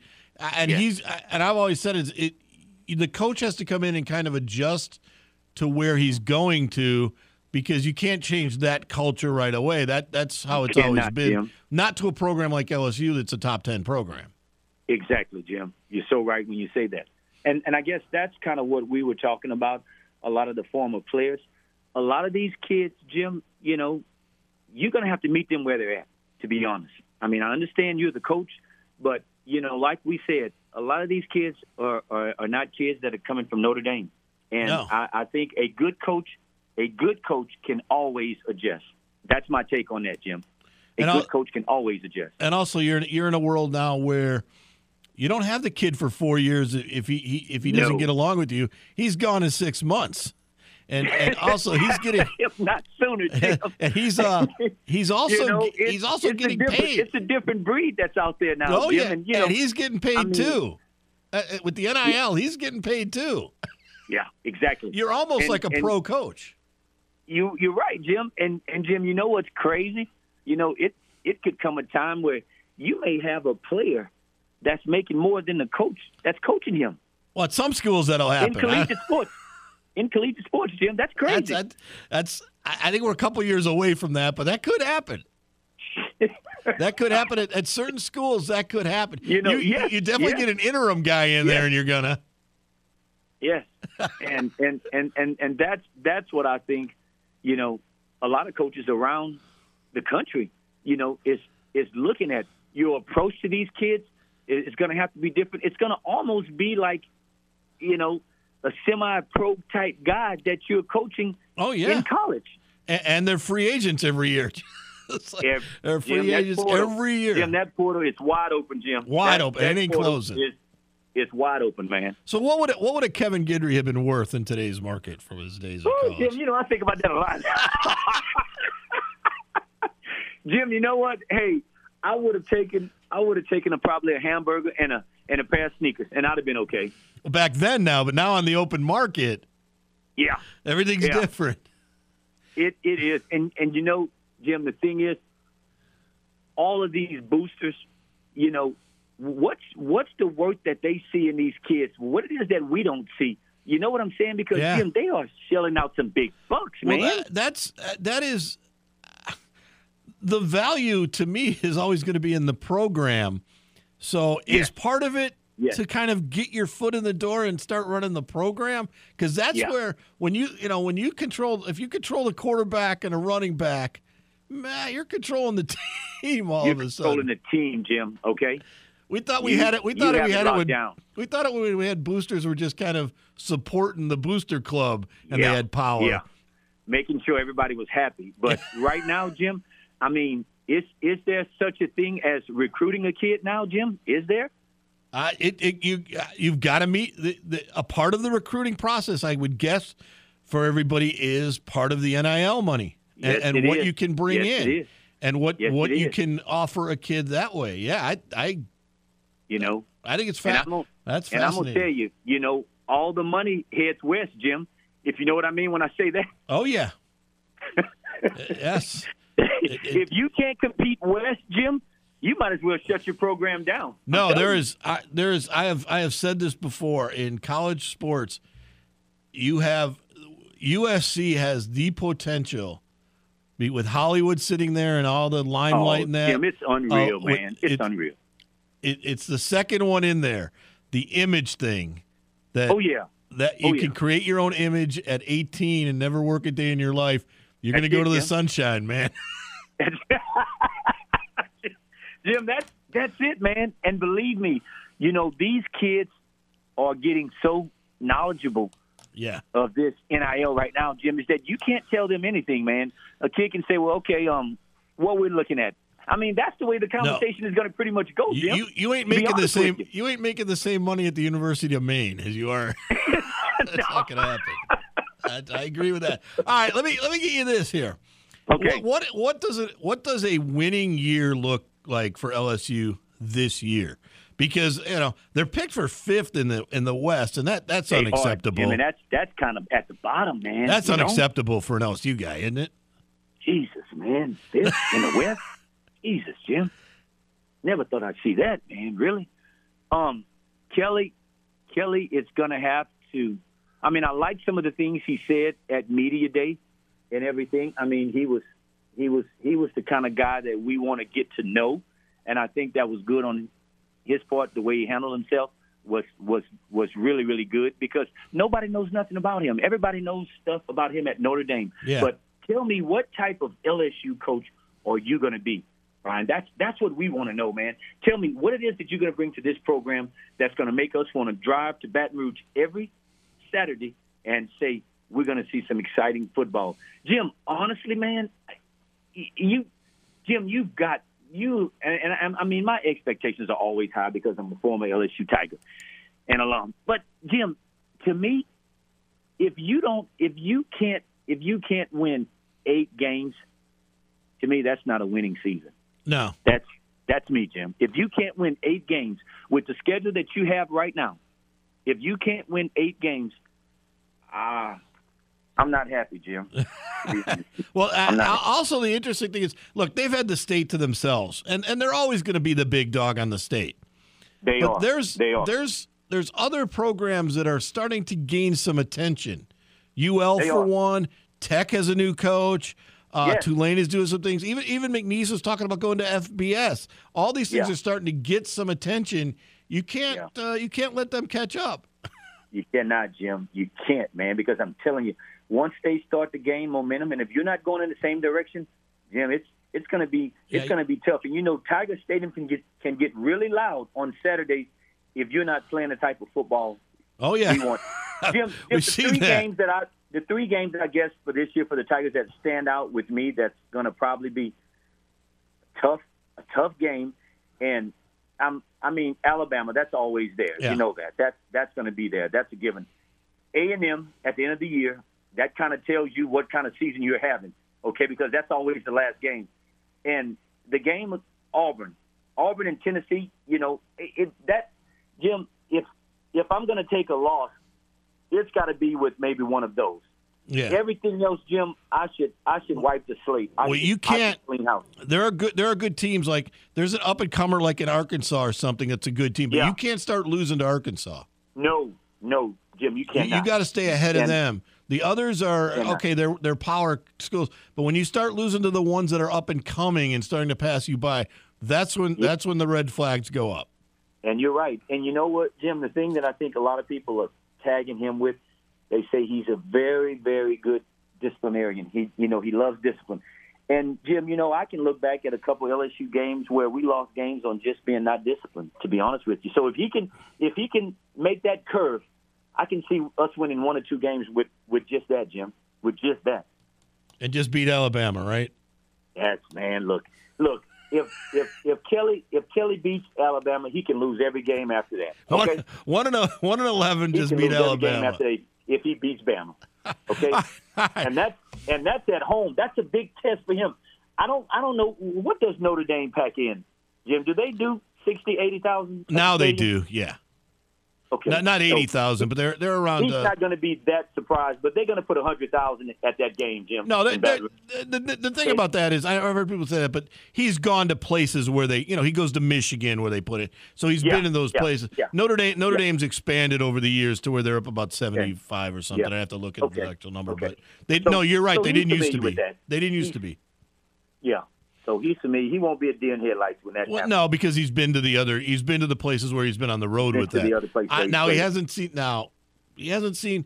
I like to say is I've been around the country and I've seen a lot of tailgating. I'm not saying LSU is the best tailgating. It's up there. It is a unique tailgate. Yeah. It is one of the more unique tailgates out there. I don't know anywhere around the country. Maybe I went to an Auburn game one year. And I seen some folks tailgating. It was me, Jamie Bice, Rock Palermo, late Rock Palermo. We flew up to LSU game, and we saw people roasting a pig. Well, that's just an interesting thing. And we was like, okay. I thought we were the only ones that did this, Jim. But, I'm like, whoa. It is. I like to say this is the Big Ten tailgates very well, but it's a lot of college kid tailgating. Yes.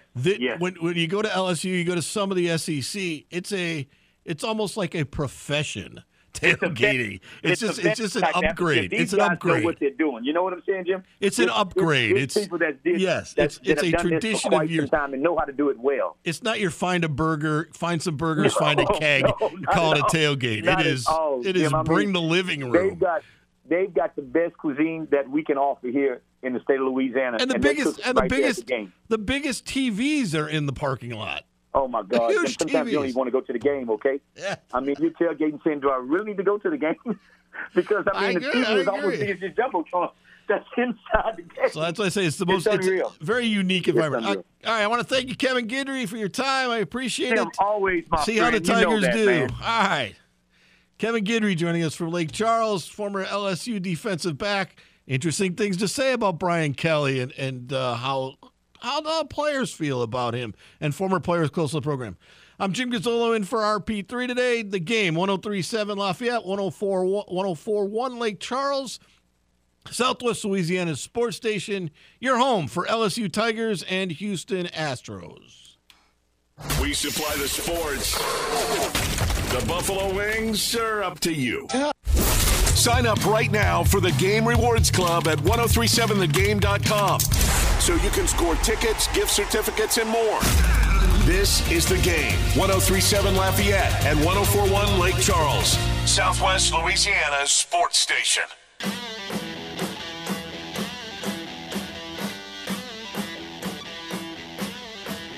Back for part of hour number 3. Hannah just sent me, I guess, some advertisement. You want me to buy some natural cookies, I guess. It's the cookies that you tried earlier. Yes, they were very good, but it's like all of a sudden it pops up like I'm supposed to make a purchase. In case you wanted to get them. And I may. That's the name of them. That's what I'm doing. I may just do that. It's an interesting conversation with Kevin Guidry for this reason. I think there's a lot of pressure on Brian Kelly because he's not from here and he's trying to change a culture that has worked over years. And when you do that, I think they're some of the old players. You see this at Miami because Miami's old players would come back and be such a big part of the program like LSU, and they're so invested in it that sometimes a coach from outside the family structure kind of it takes them some time to warm up to him. So I think that was an interesting perspective. That's what I got out of the Kevin Guidry conversation was, we like him. Well, let's wait and see. Beat Alabama, win me 10 games. It's a tough call. Brian Kelly has, I don't want to say Ed Orgeron left him big shoes to fill. Les Miles left him big shoes to fill. But they left a kind of way with fans that are some big shoes to fill with the fan base. They were very fan-oriented, especially at Orgeron. He was the pick that everybody wanted. He was one of the guys. He was from here. How he interacted with players and with fans, I think that's going to be Brian Kelly's biggest challenge. What did you get out of it? Were you awake for it? Were you alive? I mean, I think Kelly is saying all the right things. I think he will be good for the program. I think he's going to turn it around like it needs to because O's just look. I'm a huge man. Notre Dame fan. I'm a Chicago person, and Notre Dame is our college football team. That's just how Catholic kids growing up in Chicago were. I loved a lot of Notre Dame coaches. I was not a huge Brian Kelly fan. Really? Yes. For this reason. You're telling me you can't win at Notre Dame. You left your team on the verge of a playoff spot and telling me you can't win at Notre Dame. You're telling me you can't recruit at Notre Dame and the guy that comes in after you has the number 1 recruiting class at Notre Dame. And he was your assistant. Your assistants that you offered jobs to didn't come with you. I don't believe, and I'd have to check, any Notre Dame kids transferred with Brian Kelly. Now, every other coach that has, even Gary Goff, kids from Valdosta State came with him. Also, I think Brian Kelly went 4-8 one year with Notre Dame, and they stuck with him. You go 4-8 at most power universities, you're not sticking around, right? Nowadays, yeah. So he did that, and they stuck with him, and he rewarded them at the end with some good teams. But I'm not sure the loyalty was both sides because he left when they were on the number 5 team in the country. So that kind of ruffles me a little bit. I stuck with you when you were 4-8. We're on the verge of the playoffs, have a chance, you're going to go to LSU. That's me. As a Notre Dame fan. Now, I'm not an LSU fan. I respect them. I think they're a great program, but I didn't grow up a fan of theirs. So therefore, my loyalty is to who you always grow up with, and I understand why they went out and got him. But that's that's kind of, and in today's world, and then don't as a coach, and this really gets me, don't come back as a Nick Saban coach, leave the Dolphins, leave LSU and all that, and come back and say there's no loyalty because my players are leaving. You've taught them the process of how to leave and make more money. You've taught them that. You want to be teachers? You've become the teacher in as this is what you do to get ahead in the game of college football. Look at us change jobs on when we get the offers. But you shouldn't do that. You shouldn't benefit yourself because it's all about the program when I just left the program I built to benefit myself. Am I rambling about that? No. But do you agree with that? That don't come back and say, hey, the game is broken because college kids have power to leave when you've done the same thing and you've shown them the benefit of doing it. I mean, yeah, that all makes sense. Look, I know at my age in that I'm not a get off my lawn guy. I see differences when I went to college and nowadays. And yeah, if I had been in the transfer portal and I had had a bad year, I'd be gone. Because that's what the coaches have told us. That's what they do. They have a good year and they leave. If I have a good year at a smaller school and I'm a coach, I go to the next job. If I have a good year and I'm a player, why shouldn't I go to the next job? I mean, yeah, that makes sense. It makes sense. But I don't know. It's hard to tell. I don't care for college kids being able to leave a school after 1 year. I don't understand that. I think it's dumb because it is to some extent, except that they're now promised other jobs and other money. Right. That's what I think that's what kind of hurts them because we're already right now trying to get into the group of almost going and paying these kids like they're already in the NFL. There's some kids that may get all the NIL money, but they don't go to the NFL. They don't make it to the NFL. Well, you taught them how to do it. You treated them like this to make all this money. Well, now they're no longer eligible to play. So what happens now if they don't make it to the NFL? Well, that's... So, like, what do they do from there? All they really known is skipping from school to school and going to 4 different schools in an entire school year. Somehow getting a degree, which I have no idea how the heck you can do that if you're going to a different school every year where programs are taught differently and not at all the same for every school. I've always wondered about that too. Like what? Like I don't. When I look at transferring, I always hear about this. I only got half my credits worth. Yeah, they somehow get all their credits worth. Like how can you get all your credits if you're so hooked on looking at the NIL and figuring out where you can get money when you don't even probably know how to even control that money because it's not taught often in school on how to handle your money. Very good question, Anna. Very good question. I try. It makes me it hurts my nerve. Now I'm heated. Now you're heated. Brett Chansey up after the break. Jim Gazzolo in for RP3 of the game. 103.7 Lafayette, 104.1 Lake Charles, Southwest Louisiana Sports Station. Your home for the LSU Tigers and the Houston Astros. Back after this. Download the free The Game mobile app for Android and Apple devices. No matter where you are in the country, you can listen to The Game. 103.7 Lafayette and 104.1 Lake Charles, Southwest Louisiana's sports station. Jim Gazzolo back. Last half hour for RP3 on a Tuesday morning. Got everything going. To me, this is Christmas Eve as a baseball fan. Right now, we got Brett Chansey going to talk about that from Locked On Astros podcast. Brett, how you doing? Man, I'm doing great. Yesterday it was funny.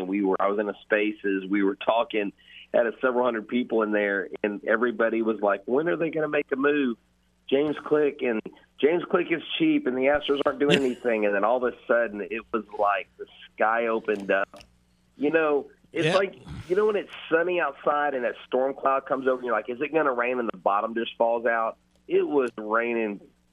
It was just an amazing. We probably did 4 episodes yesterday on our YouTube channel.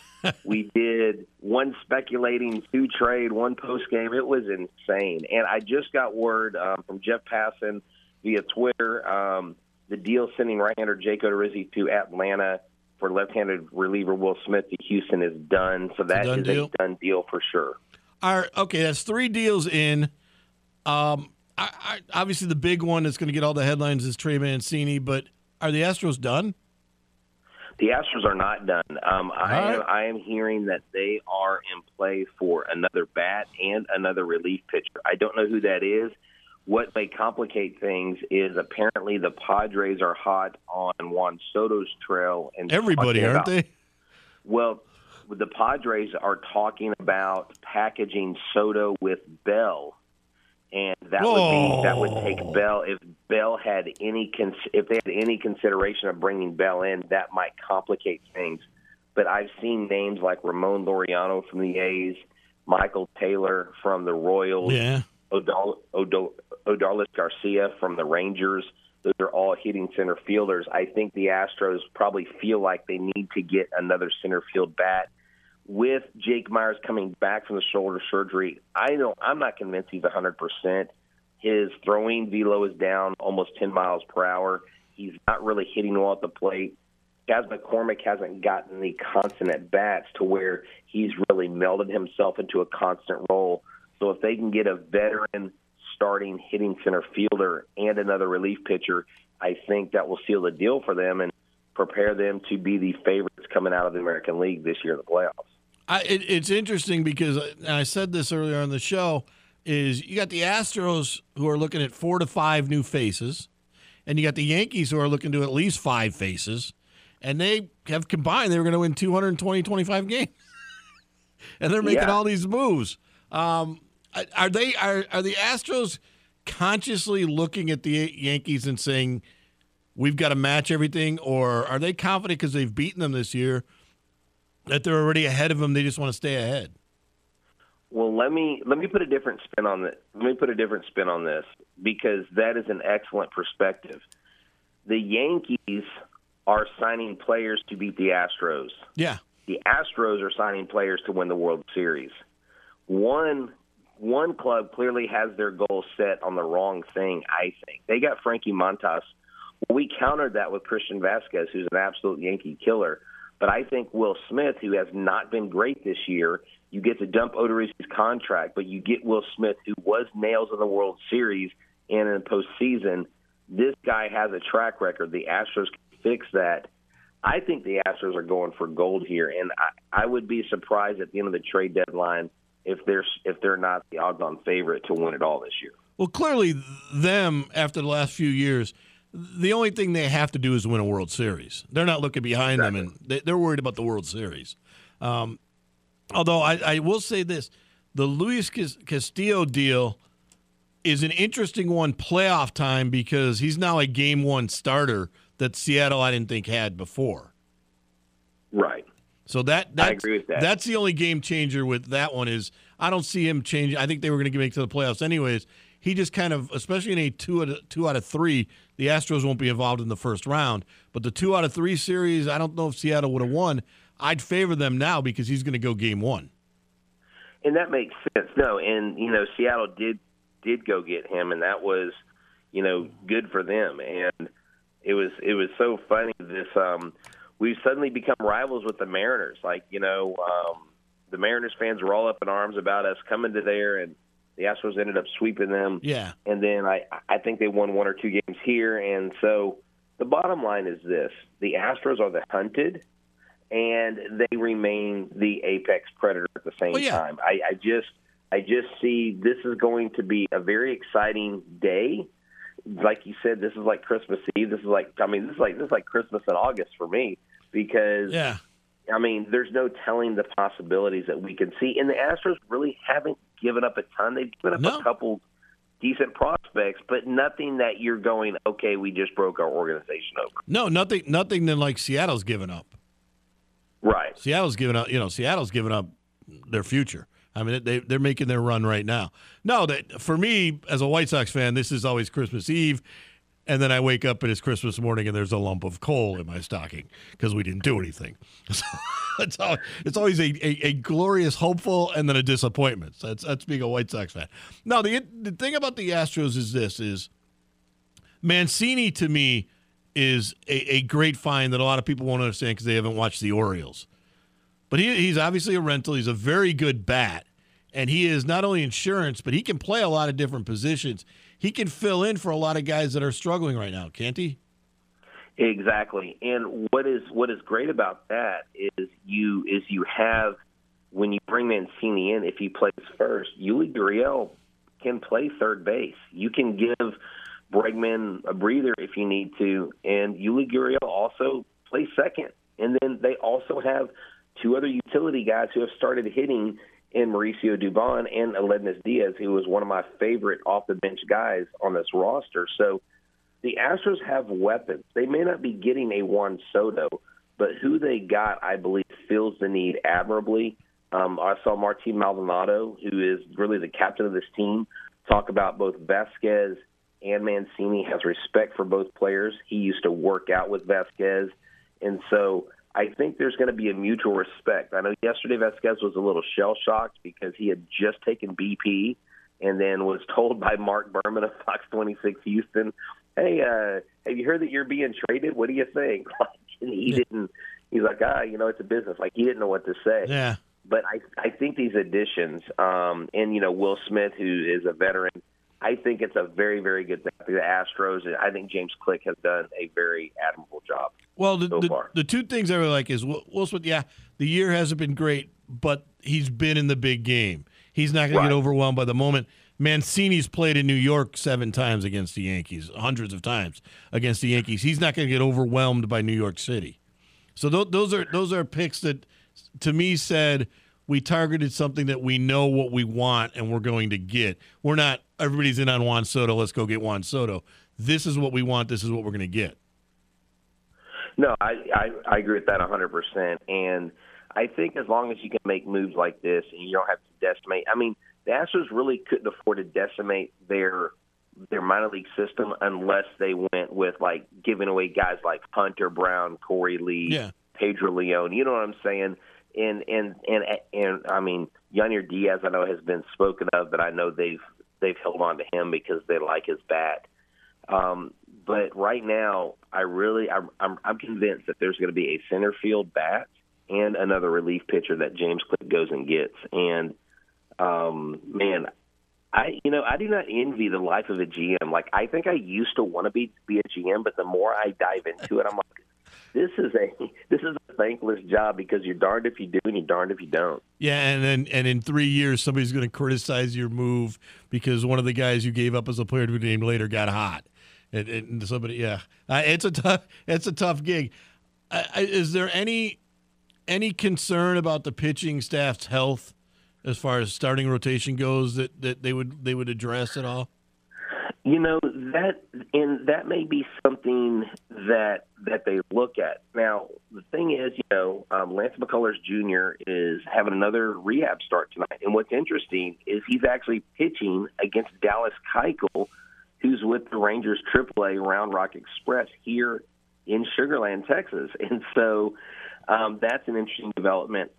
My thing is the team hasn't really let us know exactly how they're going to use Lance McCullers. I know they're on the track of having him as a starter, but is he going to be stretched out enough to be a starter? Is he going to be a long reliever? Are they going to piggyback him? I think if they don't move, since they moved over Rizzi, everybody's like, well, maybe Hunter Brown comes up. But I don't know that Hunter Brown is a playoff rotation arm yet. Like, he's been very good, but I think you have Justin Verlander, you have Framber Valdez, then you go with Christian Javier, and then, they decide after that who's going to be there. If it's going to be Lance, is it going to be Jose Urquidy? Is it going to be Luis Garcia? Because Urquidy is the guy that everybody thinks is going to be moved, and he hasn't been moved yet. So maybe they're staying pat with who they have on starting pitching right now. But I like the idea of getting an insurance veteran in center field that can run a little, can field well, and can give you a couple of key at bats. That's been in big situations. That seems like a good move for them.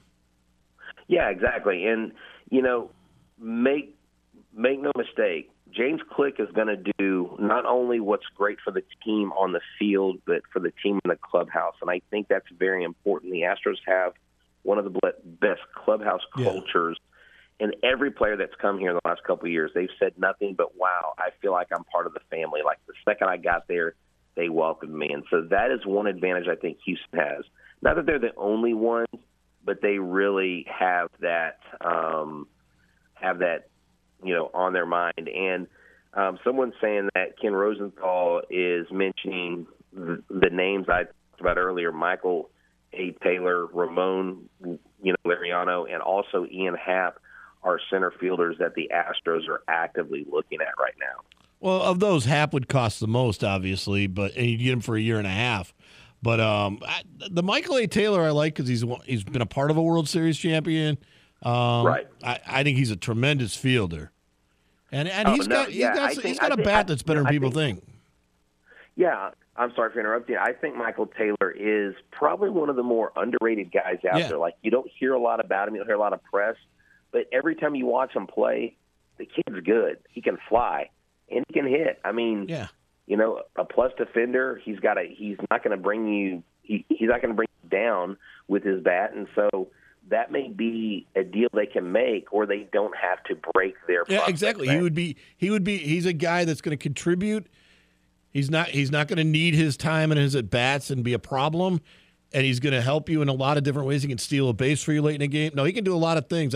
And he wouldn't break the bank. No, that'd be a good pickup. All right. Brett Chansey, thank you from Locked On Astros podcast. Busy day for you. Keep us notified. Let us know. No, yeah, definitely.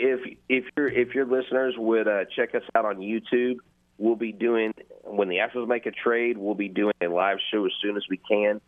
Subscribe to our YouTube channel. If you're in the car, check us out on pretty much any app you get your podcast. Just say, hey, play Locked On Astros, and I promise you it'll play it. We got you covered 5 days a week. We're excited because we see 2022 being the year the Astros win their second World Series title. Thank you so much, there you go. Game Louisiana, for bringing us on. Appreciate you, sir. All right, thank you. Brett Chansey, Locked On Astros podcast. This is The Game, 103.7 Lafayette, 104.1 Lake Charles, Southwest Louisiana Sports Station. Your home for Houston Astros and the LSU Tigers. After this, we'll be back. Time to open up the vault for the games this day in sports history. August 2nd, 1982. Oakland A's outfielder Rickey Henderson steals his 100th MLB base of the season in a 6-5 win over Seattle. Henderson is the first to steal 100 twice in modern era.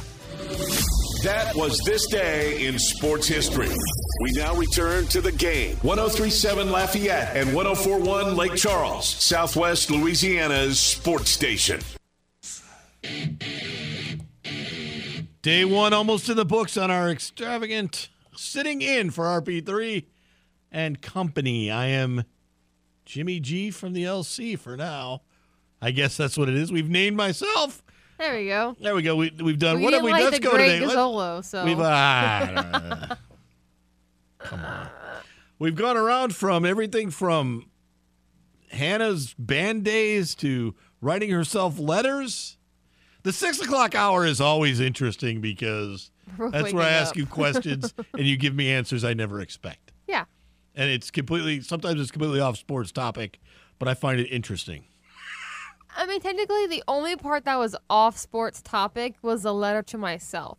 Letter to myself. The band now, did every smack kid have was to do against that? the Lending Tree Bowl. Was that like a writing assignment in class, or was that? Yeah. So I would have had to write a letter to myself if I went to your high school. Mm-hmm. What if I bored myself? Just asking. What if I bored myself? I don't know. Could happen. I bore myself quite often. I'm not sure if it's a good thing or a bad thing if you bored yourself. I know today is exciting for a baseball fan like me, and you don't care probably. You've gotten your player, you're done, you're happy. Seattle. Yeah, I'm peachy. But this is the day that I just sit in front of my computer and try to make trades as if I was an actual general manager and have fun with it with my friends. And I don't get a lot of fun days. I can't do this in the NFL because it's all based on contractual money and fitting in. I can't do it in the NBA because half the NBA players don't want to go certain places. So I have to, and hockey, and not enough people know about it. So baseball is the fun one. It's like trading the baseball cards that you get in your bike. You're way too. Never mind. It's a complete generational miss there. That was a generational whiff, wasn't it? What? I used to have baseball cards. We used to keep them in our bikes in the spokes so they made noise in the summer. And you would trade baseball cards. I would give you 2 for 1. And this is my day to relive that. Only I do it with real people in real time, and the White Sox do nothing and fold up tent. And that is my life in a nutshell. That was high aspirations, high goals, high anticipation. Nothing at the end. Do you know what I just found out? What? Today is Foot's birthday. Is it? Yes. Kevin Foote coming up on Footnotes after this show. Happy birthday to Kevin Foote if you're listening on your way in. Have a great show. Now Kevin Foote, I always get a kick out of because he really gets fired up about the Saints. He does. And the Astros, but really the Saints. Yeah. And if something goes wrong with the Saints, it's a good day to tune in. Yes. Because he's going to go off. Yes. And that's why it makes me, like, I'm excited for, the NFL. I'm ready for football. But I'm also so scared because I haven't gone through the entire season of football with Foot before. I started like the tail end of the NFL season, but I am definitely scared of what's to come. Seeing him from start to finish makes me a little nervous. If things go bad, I'm scared. You may need to put some stuff up in front of the screen here. But the Saints are going to have a good year. I think so too. It's still just, Foot. They're going to be fine. I think they're going to be fine. I think they're going to be in a playoff running. Yeah. Jim Gazzola thanking you for Tuesday. We'll see you Wednesday on The Game, 103.7 Lafayette, 104.1 Lake Charles, Southwest Louisiana Sports Station, your home for LSU Tigers and Houston Astros. See you tomorrow.